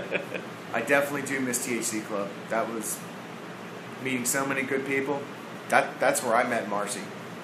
Oh man, yeah! Shout out to Marcy, her and her family. Nate's a good guy. Yeah, pirate pipes. Yeah. He's got a nice little glass stand and an actual pirate for pirate pipes in their living room. It was pretty dope. Pirate Pipes, hand-blown Alaskan glass company operating out of Fairbanks, Alaska. Not these cheap imported pieces. Repair, specialty, and the can of survival kit. Break in case of emergency. Yeah, it should be illegal. Probably is. Arrgh, Pirate Pipes. Pirate Pipes and The Buzz were my first official sponsors of the show. Nice. Yeah, she's working for Bloom now, right? Uh-huh. Yeah, she's probably just so busy that. No, I Has know. the Buzz still come out or no? I don't know. You'd have to ask her. I don't want to talk too much about that. Just as far as, I hope so. I hope she hasn't lost because that was her art. You know, that was the cool thing about what she had going up. Not the cool thing, but a cool thing. I loved that about Marcy. She had the Buzz. Yeah, definitely. That was real dope. I hope she does keep that going too. Yeah, I'll have to ask her about it. What's going on? She seemed to be doing like, what is there, 6 issues, so maybe 4 a year, maybe 1 a quarter or something she was trying. But she's probably just working. Yeah, see, like with the whole clothing side of AK Scooby Snacks, I would like to actually venture out and talk to some of these legal cultivators that are legally growing and stuff, because they, unlike other cultivators, I guess, that we can't afford to put all our money into it because you never know. But like they got like fucking all the lights and everything, so their buds look prime. I want to take pictures of their colas with their permission, and basically not claim it as my own. Give them whatever credit is needed. I want just the clothing line to be known to be influenced by like nice looking nugs or nice looking colas on the shirt or maybe I'll fucking pack a color rolling keys or something. Make like a calendar and then make a shirt from every month. Yeah, basically. Yeah, and it'll be dope. People get on that calendar, and then you already have their image, and then you just take their image and make some shirts. Yeah, and I'll tag their name on it or something, like ghostwriting across the picture or something. But on your tag it'll say AK Scooby Snacks. Yeah, it's a way to market brands, and that's how you got it. That is definitely the limited market, the limited cultivator. It's a way for them to stick out. Yeah. One thing I got told was that a lot that musicians, rappers. So Ritz told me that a lot of rappers don't get paid for their music. They only get paid when they go on tour, big time. That's when they get big pays, when they go on tours and for when they hook up with endorsement deals. All right. Yeah. That's where they get that's where the real money's at in the whole just supporting it. Yeah, game. Funneling the Yep, money. that's one of the advices I've been told. And another advice I've been told is like, you don't jump over dollars to save pennies. Yes. Scared money don't make money. Yeah. yeah. It's fun. It's definitely fun. It's a hobby. It's a hobby too. That becomes a lifestyle actually. Oh yeah, it's a way to make money, and it's a fun way to make money. Smoke and choke on it. Weed turn to blunt, blood turn to roach, and you hit it till don't nobody want it. Cause smoking weed is what I do best. Yes, princess, I'm from the West. If you don't think Afro man's for real, let me tell you what. But yeah, no, I met JP when he was going through the basement scene. We both have mutual friends at Seven Leaf. We used to hang out. What's Seven Leaf? Seven Leaf is also some guys that are planning. They're basically starting. So there was Optical Illusions, I think it was called, on Cushman Street. There was some sort of eyeglass place on Cushman Street that they were going to get that building and turn it into a dispensary. It's the guys that we know who were talking about if either, I don't know, getting that place or something, but they're going by the name Seven Leaf. And they're still talking about coming around, but I believe it turned out they didn't get that building. So when I met JP and I heard about the situation, I was like, "Yeah, man, you want to grow some dank in a better environment?" Like, "Yeah, bro, come on through." And so he's been doing his thing, man, and it's really good for him because he can really shine freely like he wants. Because where he was at, he was going through certain situations where things were not cool. Yeah, like my shit, like it was come harvest time, and I see like half of my shit. Well, yeah. No. Okay, so if he's gonna say it straight up, I didn't want to just throw shit out there, but yeah, another person that lived there, somebody was actually fucking picking off the shit, bro. Clipping whole branches and shit on him. And then I bring it up. I mean, I haven't grown it art, but I know that you know every single branch on that thing. Yeah, exactly. So you come back and you're just like, huh? Especially when you know you've never cut it. Yes. And you come back and you see stuff snipped. One time, what really got me, what set it off, bro. I came back and one was like right here at half. It was like broken right here in the middle, like in the dirt. Out of like spite. Yeah. Oh. No, I don't think it was spite. It was just out of stupidity. I think she was just trying to grab something. Snagged on it or some shit. She actually snagged, and she actually did more than she wanted to. I don't know, man. But regardless, I came back down there, seen that shit. I was like, what the fuck? And so I hit her up. I was like, yo, did you go down with my shit? And she was like, you seriously fucking think this and that, blah, blah, blah. She tried to lie it off. And then she was like, who the fuck do you think you are thinking you can come at me?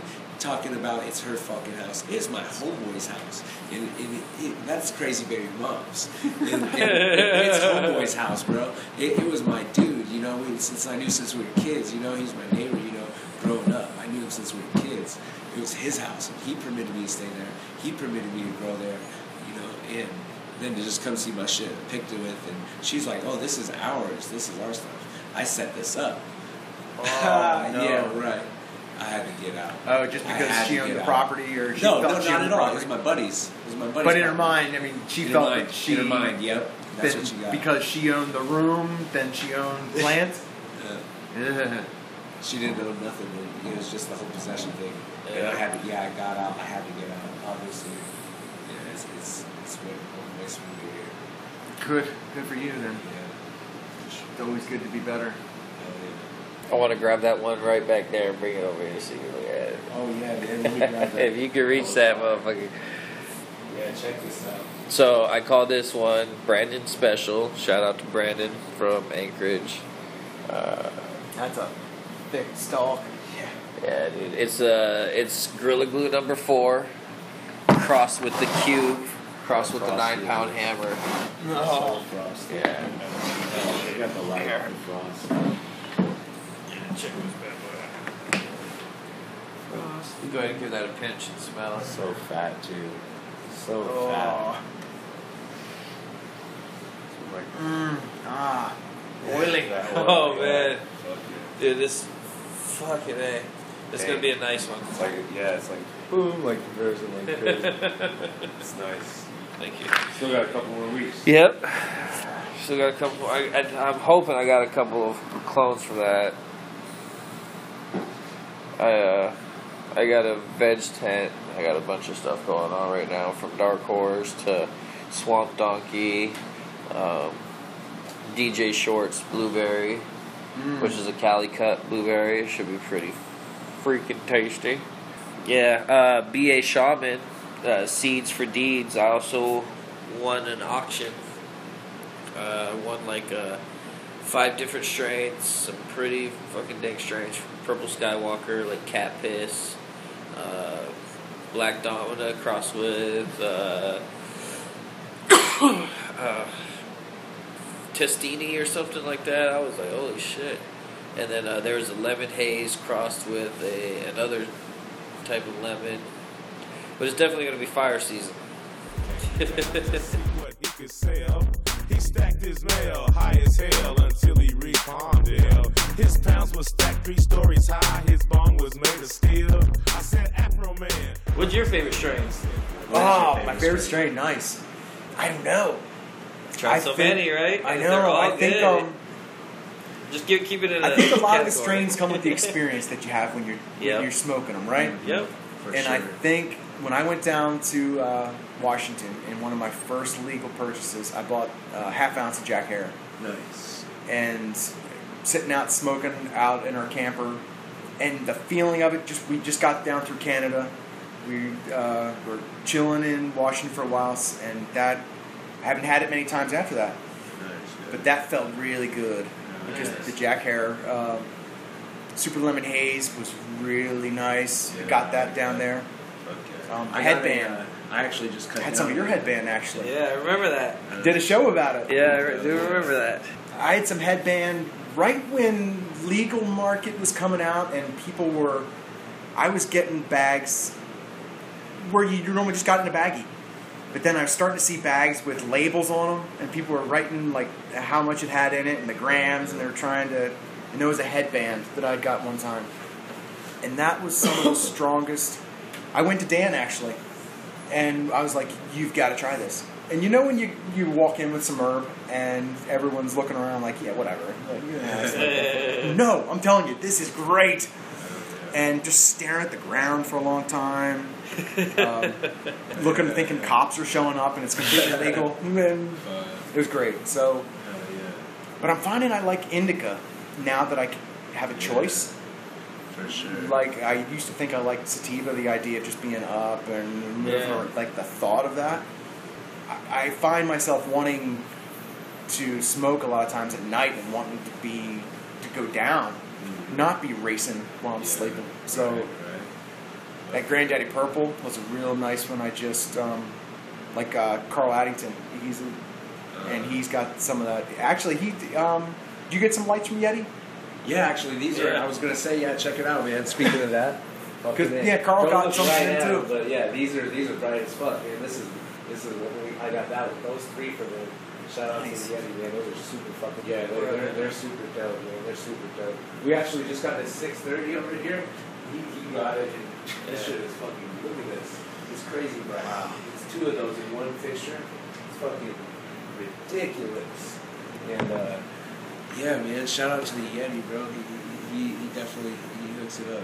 No, I met him at THC Fair, talking to him when he was selling his lights. The first night he got on Facebook, we friended, and he was like, "Yeah, come on out to the cabin, and we'll tap." Yeah. Cool. He's super social dude. Yeah, for sure. So I didn't go out that night, but just went out last night. Was talking to him, and yeah, he's an interesting guy. Yeah, he's cool. But yeah, speaking of him, he showed me how to extract. I got it with my dabs over here. Fire.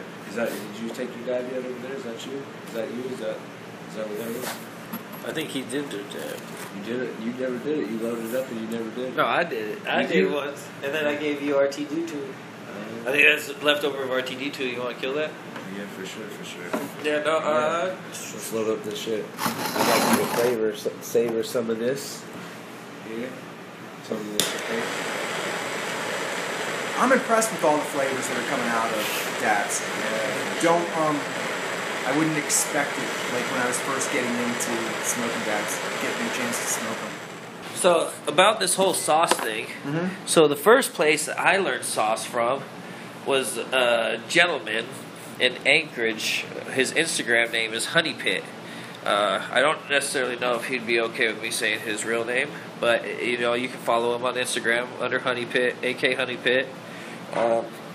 He first taught me about sauce and basically was like, "Here, try this." I was like, "Oh yeah, what's that? Holy shit, that's packed with flavor. What was that? That's sauce." Oh, okay. Then I started getting more into it, and I'm finding out more about distillate and everything like that. And then, so they're telling me I'm fine. And then now they're coming up with the THCA crystals, and they'll take some crystalline and they'll add like terp juice to it, and it's just it's crazy the science that's behind cannabis. But where it all starts at is quality flower. It's where no matter what you're gonna do with your flower, edibles, concentrates, tinctures, whatever, it all starts with quality flour. I mean, just make when you make a pie or cookies or meatloaf or steak, anything. The ingredients is what's gonna make the end product. Yep. And some people don't even know, though. Some people don't know. You don't? I don't know. I mean, when I'm smoking dabs, I don't know. But you guys are going, this is great. Have you heard of bricks? Do you know what bricks is? A measurement? I think I saw your post, but I didn't understand it. But it's crazy, man. This guy came into the store and told me about it the other day. It's basically the measurement of soluble sugar per salt solution. It's parts of sugar per 100 ppm of the whatever it is. So you take one of these leaves and you would squeeze the liquid out of it and put it on this refractometer that they have, and it measures how much is in it. And you want like 12 or above. Usually, anything 12 or above is like really resistant to pests and all kinds of stuff like that. Yep. But the measurement of bricks, man, it's crazy. It's really crazy. It's deep. Yep. Plants, a lot to learn yet. Studies are finally do it. The research it's just the measure of sweetness and anything, not just weed. You can take like apples. You can take anything that grows, anything that's green. If you have a high bricks, you most likely have healthier product. They say that if you have a higher bricks count, then your plants are less due to getting sick and stuff like that. They say a lot of growers will also tell you that if you have bugs, that your plant's not dying because you have bugs. You actually have bugs because your plant's dying. Right. It's just coming in there and cleaning it up. Yeah. Take care of stuff. Yeah, but I mean, unless your environment's uncontrolled, then yeah, of course. I had 2 summers of growing, and this is the first summer where I had bugs on the plant. And I never did anything about them. I just thought I was lucky, and maybe I was lucky. Are you growing outdoor or what? Yeah, outdoor. Oh, okay, yeah, outdoor is a little bit harder to control. Oh, is that you in a greenhouse, or you nope, like just outdoor? Just straight up outdoor. Oh, yeah, of course, yeah. But that's what I was saying.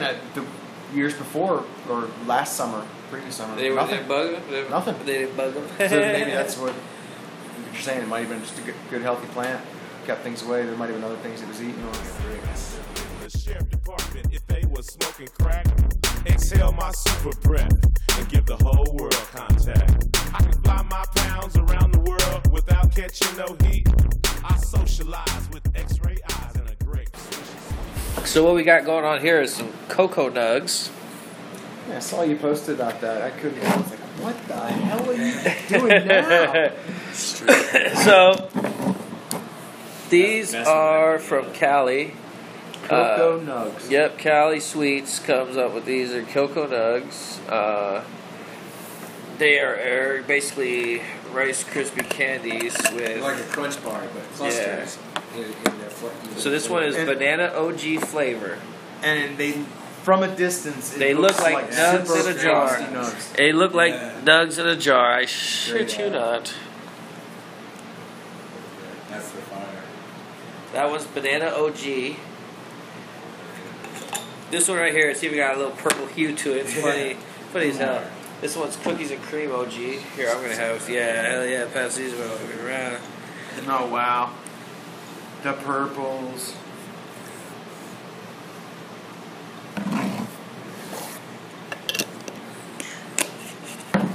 So Green Thumb and Wasilla is stocking these right now, but I'm trying to let Trey know. Awesome.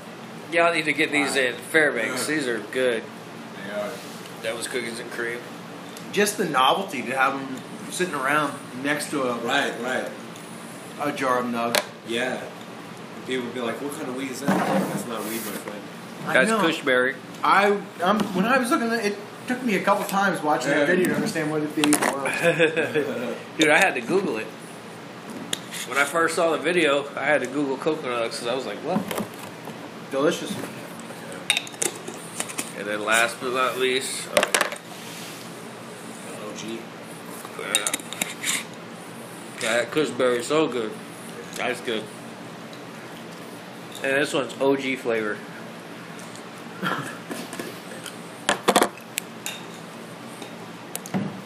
It's amazing how That one reminds me of like a chocolate from the 90s, like from my childhood. really though, that flavor, that. Back when Coke was real Coke.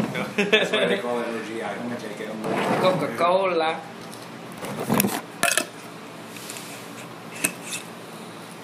tasty. Oh yeah, bro.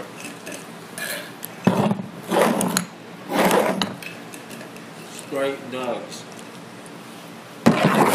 And then you sit there and you could, even in front of, I'm trying to say a less experienced smoker, you could just pick those up and eat them in front of them and they would just be like, what are you doing? Yeah. Oh, dude, when I did the video and I grabbed one out of the jar and I just threw it in my mouth and started eating it, yeah, I got so many messages. Yeah.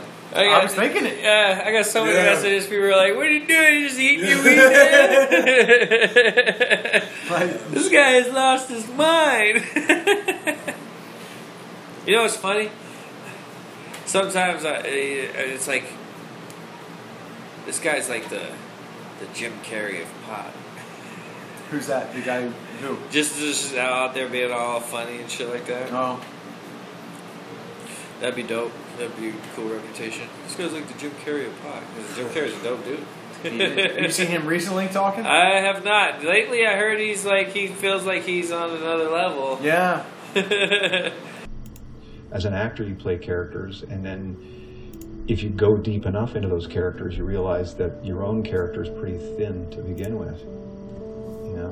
And then you suddenly have this separation and go, well, who's Jim Carrey? Oh, he doesn't exist, actually.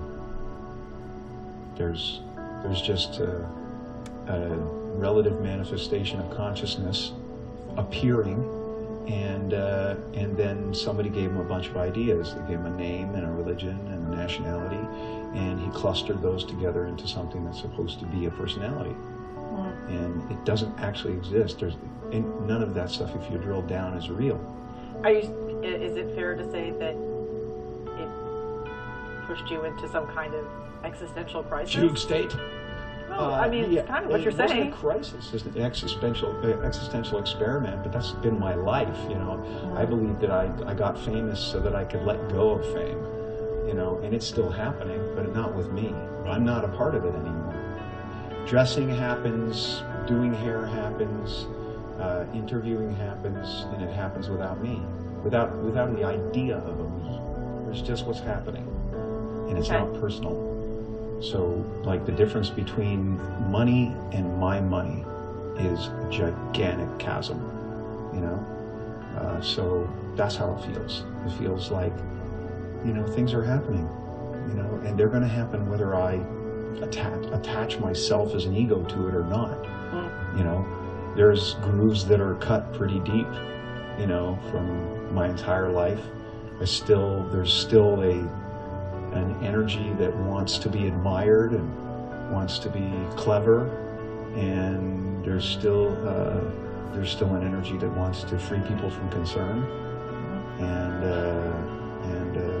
and now it goes further. I want to, you know, kind of relate what this is to people so that maybe they can also kind of glimpse the abyss of, it sounds scary, but it's not. There's gratitude and there's wonder and there's excitement, and all of it is happening and rising out of nowhere and happening for no one.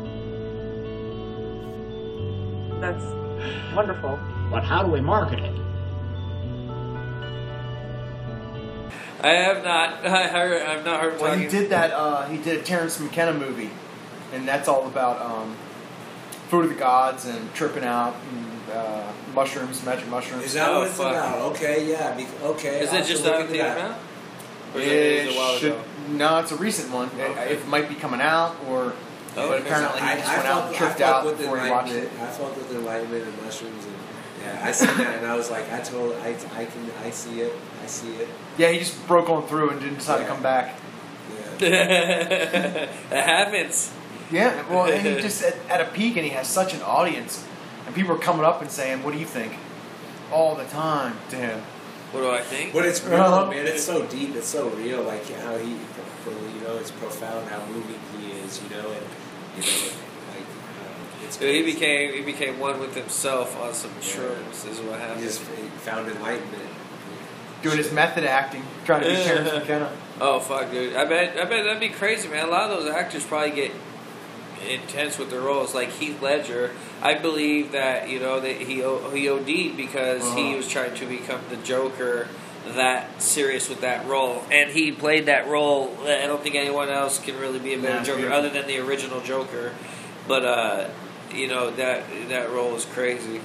I've seen some pretty cool fan fiction videos about the different types of Jokers. Yeah. And how they were just completely different people, different villains. Yep. Pretty cool. The earlier Joker, was it 70s or something when it just first the came whole out? humorist one. How? Making everybody laugh. Yeah, Heath Ledger. That was a good bunch of movies. Yeah, no. Dude, Knight's Tale. Knight's Tale is one of my favorite ones from him. Fuck. Ziploc bag and the vapors began to smell, and all the potheads started sniffing, wandering through the dell. And just when he had sold a pound and thought his weed was right, I invented a sack and took the town back with Palmdale Kryptonite. That's right. My first time I got high. Yeah, let's hear it. Fuck, man, I was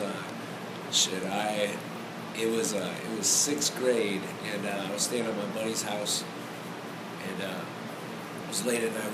I would always stay up, really late playing video games, and he was passed out, So I went to go use the bathroom, and then his older brothers are out there smoking in the living room and stuff, and then they just see me walking across the living room, and they're like, "Hey, come here, kid." And then, bro, then I went in there, and they had me hit the bong and clear that shit. They recorded it, and then they showed me the video, and they were like, "If you ever tell your mom or tell anybody, we're going to show this to your parents." Oh. So I was like, "Okay, I won't tell them. Of course, I'm only 12 years old, so it's right. Yeah, and man, that was nuts. It all started there. But it didn't all start there, really. It actually all started when I was way young, because my older brother wasn't really the best influence, and he would smoke in hotbox rooms with me and my brother and my little brother, make us box each other and shit. No. And yeah, man, it all started when I was young. I kind of grew up around it. Man, it's always been part of my life. It's always. But it seems like in a negative way. Well, not really necessarily in a negative way. There's a lot of. It's been a positive thing because there's a lot. In the start. Well, not really, because there was a lot more. There was worse than that. That wasn't the worst that was going on. Right. It was bad. I saw a lot of things that kids shouldn't see, and man, it was worse than that. It was worse than that. But man. So you smoke when you're 12. That was the first time you hit the ball. That was the first time when I hit it. How long did it take after that? You smoked again? Shit, man. After that, it was almost like I hit up my other buddy that I knew that regularly smoked. He was like 7th grade, you know, and I was like, dude, hey man, let's do that stuff you always do, you know, let's do that. You know, it was just like that. I'm finally ready. I broke on. It was just like that, man. And we started smoking out of his mom's stash, and yeah, we young little hooligans, man. You know, shit. But it was always relevant in my life. And you know, I never put anything really like off like school and shit. I was always really like going for education, you know, and I would always do my schoolwork first, and then I'd go get high and smoke with my friends, you know. Oh, nice. Yeah, so I never really bullshitted. At the same time, I was always about my education, but I was always about that Mary Jane too. Yeah, pot was around a lot up here, huh? Yeah, no doubt.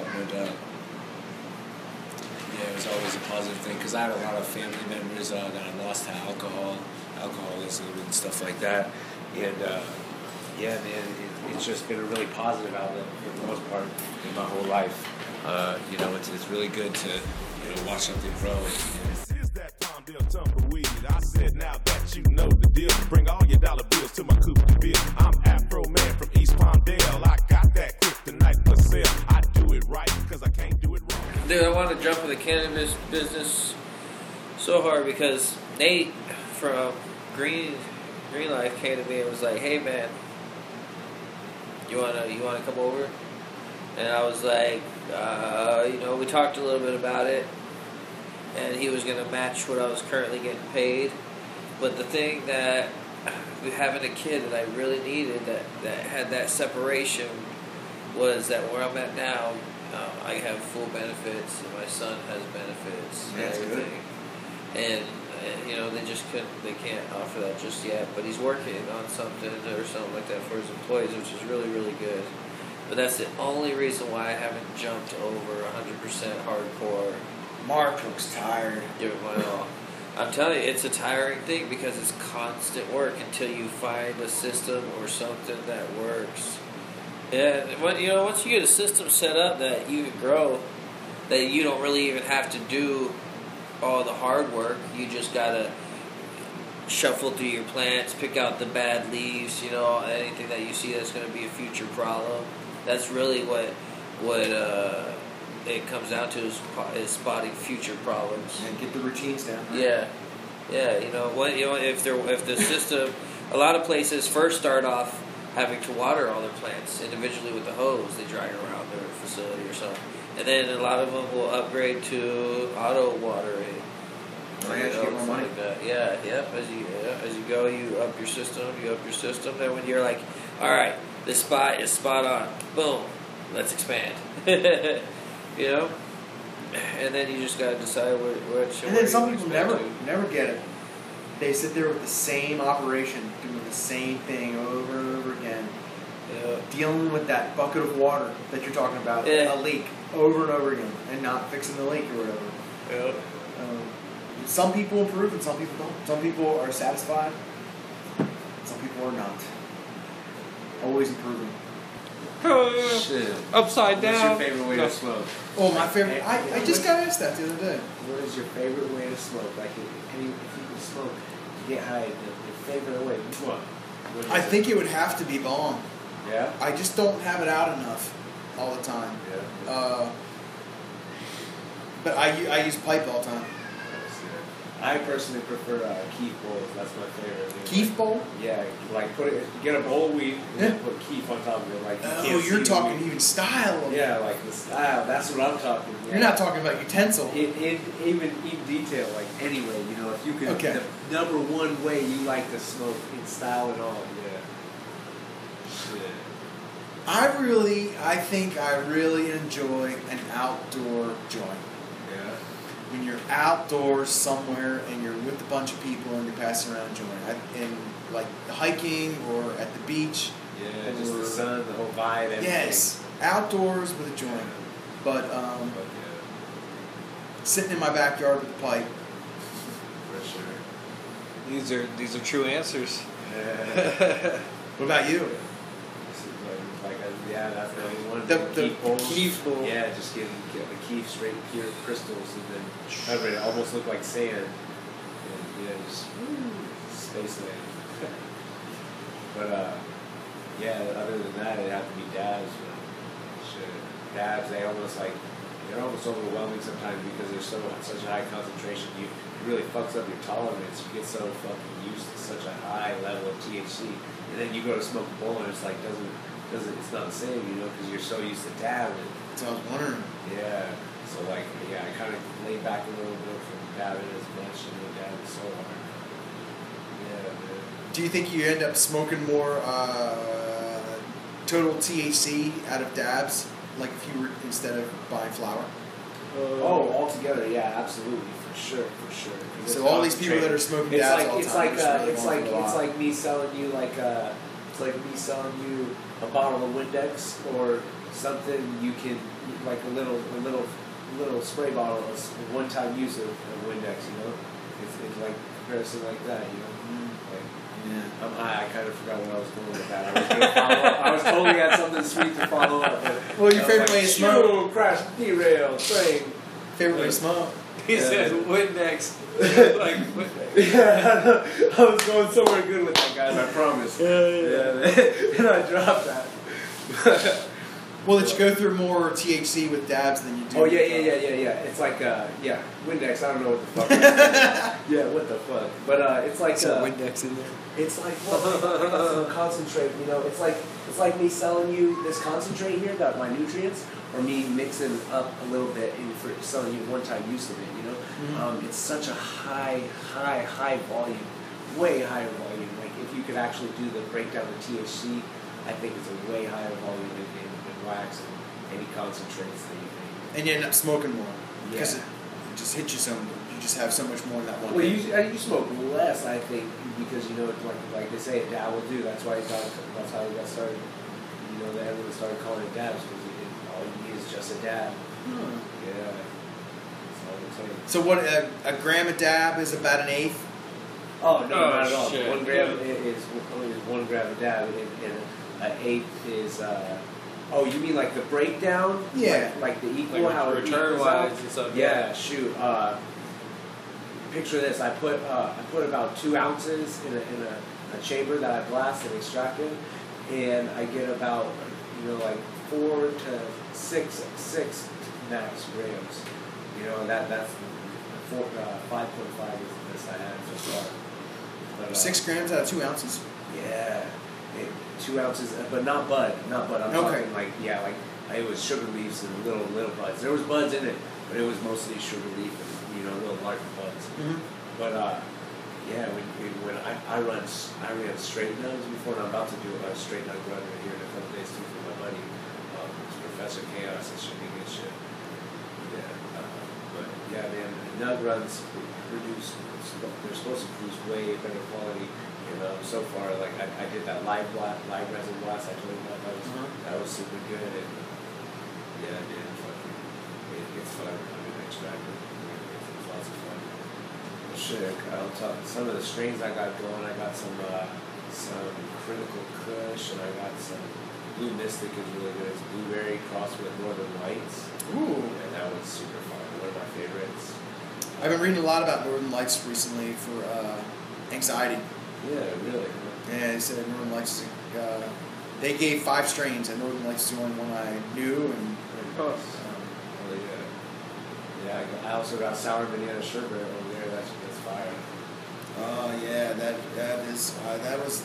I've had some of that. Yeah. You seem to have a lot of the same ones that are retail's got. Yeah, I know a couple. I know a couple guys, but yeah. That is one thing I've learned from the summer. I will never grow something that I don't know what it is again. Yeah. Like I just had junk seeds that I've had for my whole life, and I'm not a good grower, so I didn't want to waste my good seeds. But I just have bad genetics then. Instead of knowing what I have. That's all about is genetics. That's where it starts. I learned. Smoke and choke on it. Weed turn to blunt turn to roach, and you hit it till don't nobody want it. Smoke on it, smoke on it. Smoke and choke on it. Weed turn to blunt turn to roach, and you hit it till don't nobody want it. Smoke on it, smoke on it. Smoke and choke on it. Weed turn to blunt turn to Yeah, so my parents hid it from me. when I was younger, and it became a. So they were smokers? Yeah, my mom told me eventually that when I was 15 years old was the last time she smoked, because she caught me smoking when I was younger, of course, and would take my shit. Well, one time, her and my Aunt Thelma and the whole adults were getting all tipsy, and they were going to go out to the bar and everything, and they decided to smoke a bowl. And it was the funniest reaction I've ever heard from my mom describing cannabis, because she said, she was like, we were hitting that shit, and all of a sudden we started like coughing so hard, and I don't know what that shit was, but, you know, it wasn't weed or some shit like that. I was like, oh, fuck, you know, here comes the whole, it must have been late or something, blah, blah, blah. I was just like, oh, fuck, that's funny shit. So she stopped because you were getting to the age and you were getting in trouble for it? Yeah, she stopped smoking cannabis all in general when I was 2. So about the same age my son is. So I guess she smoked cannabis the whole time when I was little, all the way to 2. But when I think back, I can't remember anything fucking younger than being like 5. Oh, man. It, you know, in elementary school. I remember elementary school. And I can't remember. I mean, other than it was like, if it was little traumatic things, like when I was 18 months old, I got a newspaper. I don't personally have a newspaper article. My grandma, my Nana Pee-wee, has a newspaper article as well as the onesie that the paramedics cut off of me because I fell off an 3-story building into a damn gravel pit in New London, Connecticut, because I was leaning on the screen window and the screen popped out of the apartment window and I fell. The neighbor below us thought we were throwing garbage out the window until he heard my mom and screams. Oh, man. Yeah, but dude, they took me to the hospital. I left the hospital that night. Pea gravel, I hope. Just no, yeah, I don't know. It says it was a gravel pit, so I don't know exactly how it went. But in the article, it's got a headline that says "Angels Catch Baby." Oh. Yeah, dude, I went to the hospital. Nothing was wrong with me. It was like I didn't even hit the ground. There was no broken bones. There was no bleeding. There was no crazy bruises. Things left to do. Yeah, it was just like and then they were always like, yeah, babies are always more durable or more tolerable or something like that. I was like, to a certain extent, throw a fucking baby out a 3-story window and fucking bounce them off the ground and be like, holy fuck. So that happened to me, and I don't remember that. I don't remember none of that. No. But it's tied to language. Yeah, I see the article. As soon as you have a word that you can put the memory to, yeah, then you start remembering. I'll tell you what I do have memories of, and I don't know how or why I have these memories because I've never been there. And past life stuff. That's what I'm thinking. It's like past life stuff, and it's at one point it's funny because when it ever happens to you, you're like, oh yeah, you don't understand the experience and stuff. But I have this full fucking blooded fucking picture of me running like in Scotland on a big rock wall that's possibly a wall guarding an old castle that is, it's got a big field in it, and I have dreams of it. I've had dreams of it growing up. The same dream, everything. We're kicking a soccer ball around in a big ass castle, like just grassy area, and then like it will flash, and then we're like up on the wall running like if it's like a damn rock bridge out to the ocean or something, but it actually just goes around and it's just like out in the middle of nowhere, and there's just green everywhere, and that's why I think it's Scotland or something, maybe Iceland, or they say there's actually green in Iceland and ice in Greenland, so I think it's Iceland. There's somewhere over there. It's fucking crazy. I have a feeling if I go over there, yeah, you gotta go. If I see this spot, I'm gonna be like, holy shit, I've been here. And you know what's funny? My Aunt Trinity chased back my family's last name to Simon, and she's got this whole book that comes with our family's crest from way back in the old centuries and stuff. And I guess at one point in time we sat not at the actual King Arthur's Knights table or anything, but we had knights in the family and stuff from way back in the day. You should do that 23andMe. Do the gene sampling. Is that what that is? Yeah, I did it. It's awesome. How much is it? Right now they're doing a 2-for-1 special. Is that better than Ancestry.com? Because I just see those things kind of being like as a little... Yeah, what do they do? No, it's not a scam. They draw blood? I'll find out the exact... No, you spit into a tube. Okay. Yeah, and the cool thing is you get this report back, and everyone who else has ever done it that's connected to you, I mean, they genotype. So they have to do it in order to be connected to you? Yeah. Yeah, because, like, growing up and stuff, like, I don't know if my mom and them were the same way, but when I say, what are we? My mom says Mexican, and my dad just says Caucasian. Well, what kind of Caucasian? Like, is it Irish Caucasian, German Caucasian? Yeah, if you're interested, it'll tell you. You know? What am I? it's an interesting thing. That sounds interesting. I definitely want to give that a try. Be like, oh my god! They can tell you what diseases you're going to be have propensity for. Oh shit! Nice. They'd be like, yeah, you're going to be sick, buddy. It tells you like. So it does who you're related to, but they have to do it, huh? Like, it has to be someone that already did it. It's not going to say, oh, you're related to 19-something Charlie Chaplin or something. But so many people have done it, and they're connected at their Ancestry.com. They've done all those. How long has this been going on for? Like, probably 10 years. Well, okay, so it could somewhat be like, oh, you're related to this guy from 2007. Yeah. Okay, and they're always posting. Like, say you and I are related, we don't know yet. And you do this 23andMe. And you put you do your sample in, I'll get a notification saying that someone just took a test that matches me. Oh. And you have to decide whether you're going to make it public to whether you want to connect with me. So it's interesting. Like, there's people out there that have matches with me that haven't made their shit public, and they're like a fifth cousin. Yeah, I would like to get my son done too. Yeah. Because his mom don't tell me shit. Yeah, and it tells interesting things about that too. She's what shit came from you, and then what didn't come from you. Yeah. She's Athabascan, I think. Definitely do it. It's a fun. It's a fun thing. They mail you the tube or whatever. Or? Yep. Okay. You just spit it and mail it back. Yep. That's it.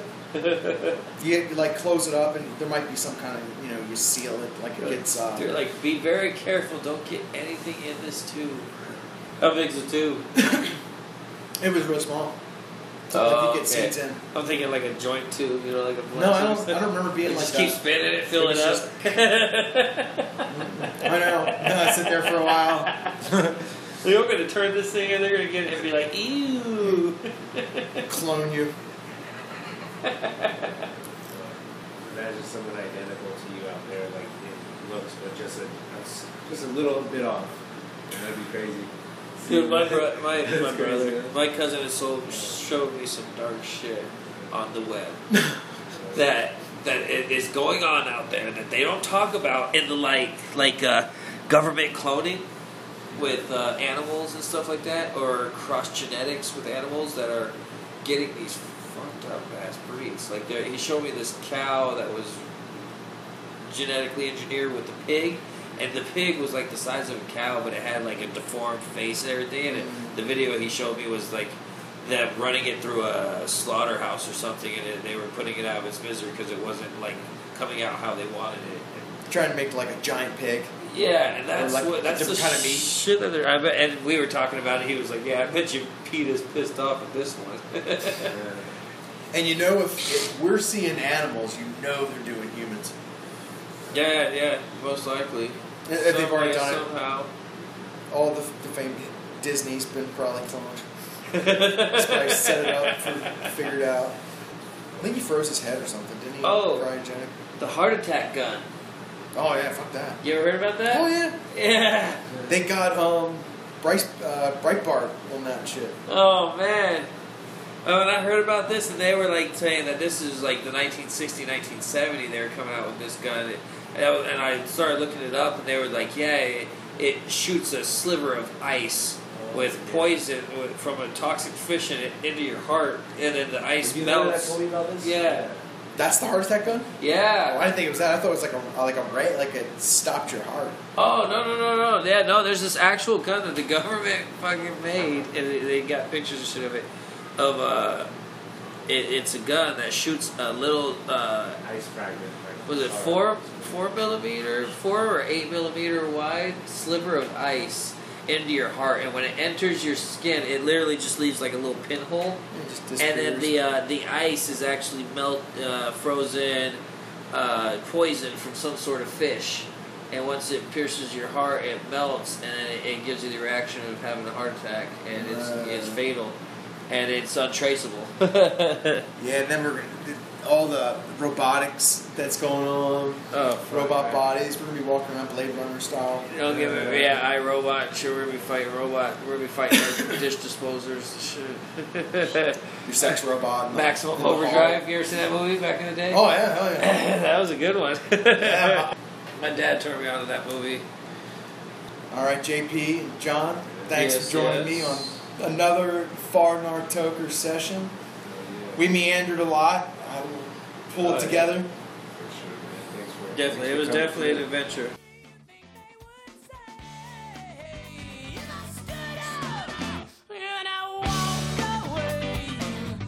Hey, thank you for joining us on Far North Toker. You can listen to more episodes on SoundCloud and FarNorthTokers.com. Like me on Facebook. Search Mid Token. Here's Token. Say it!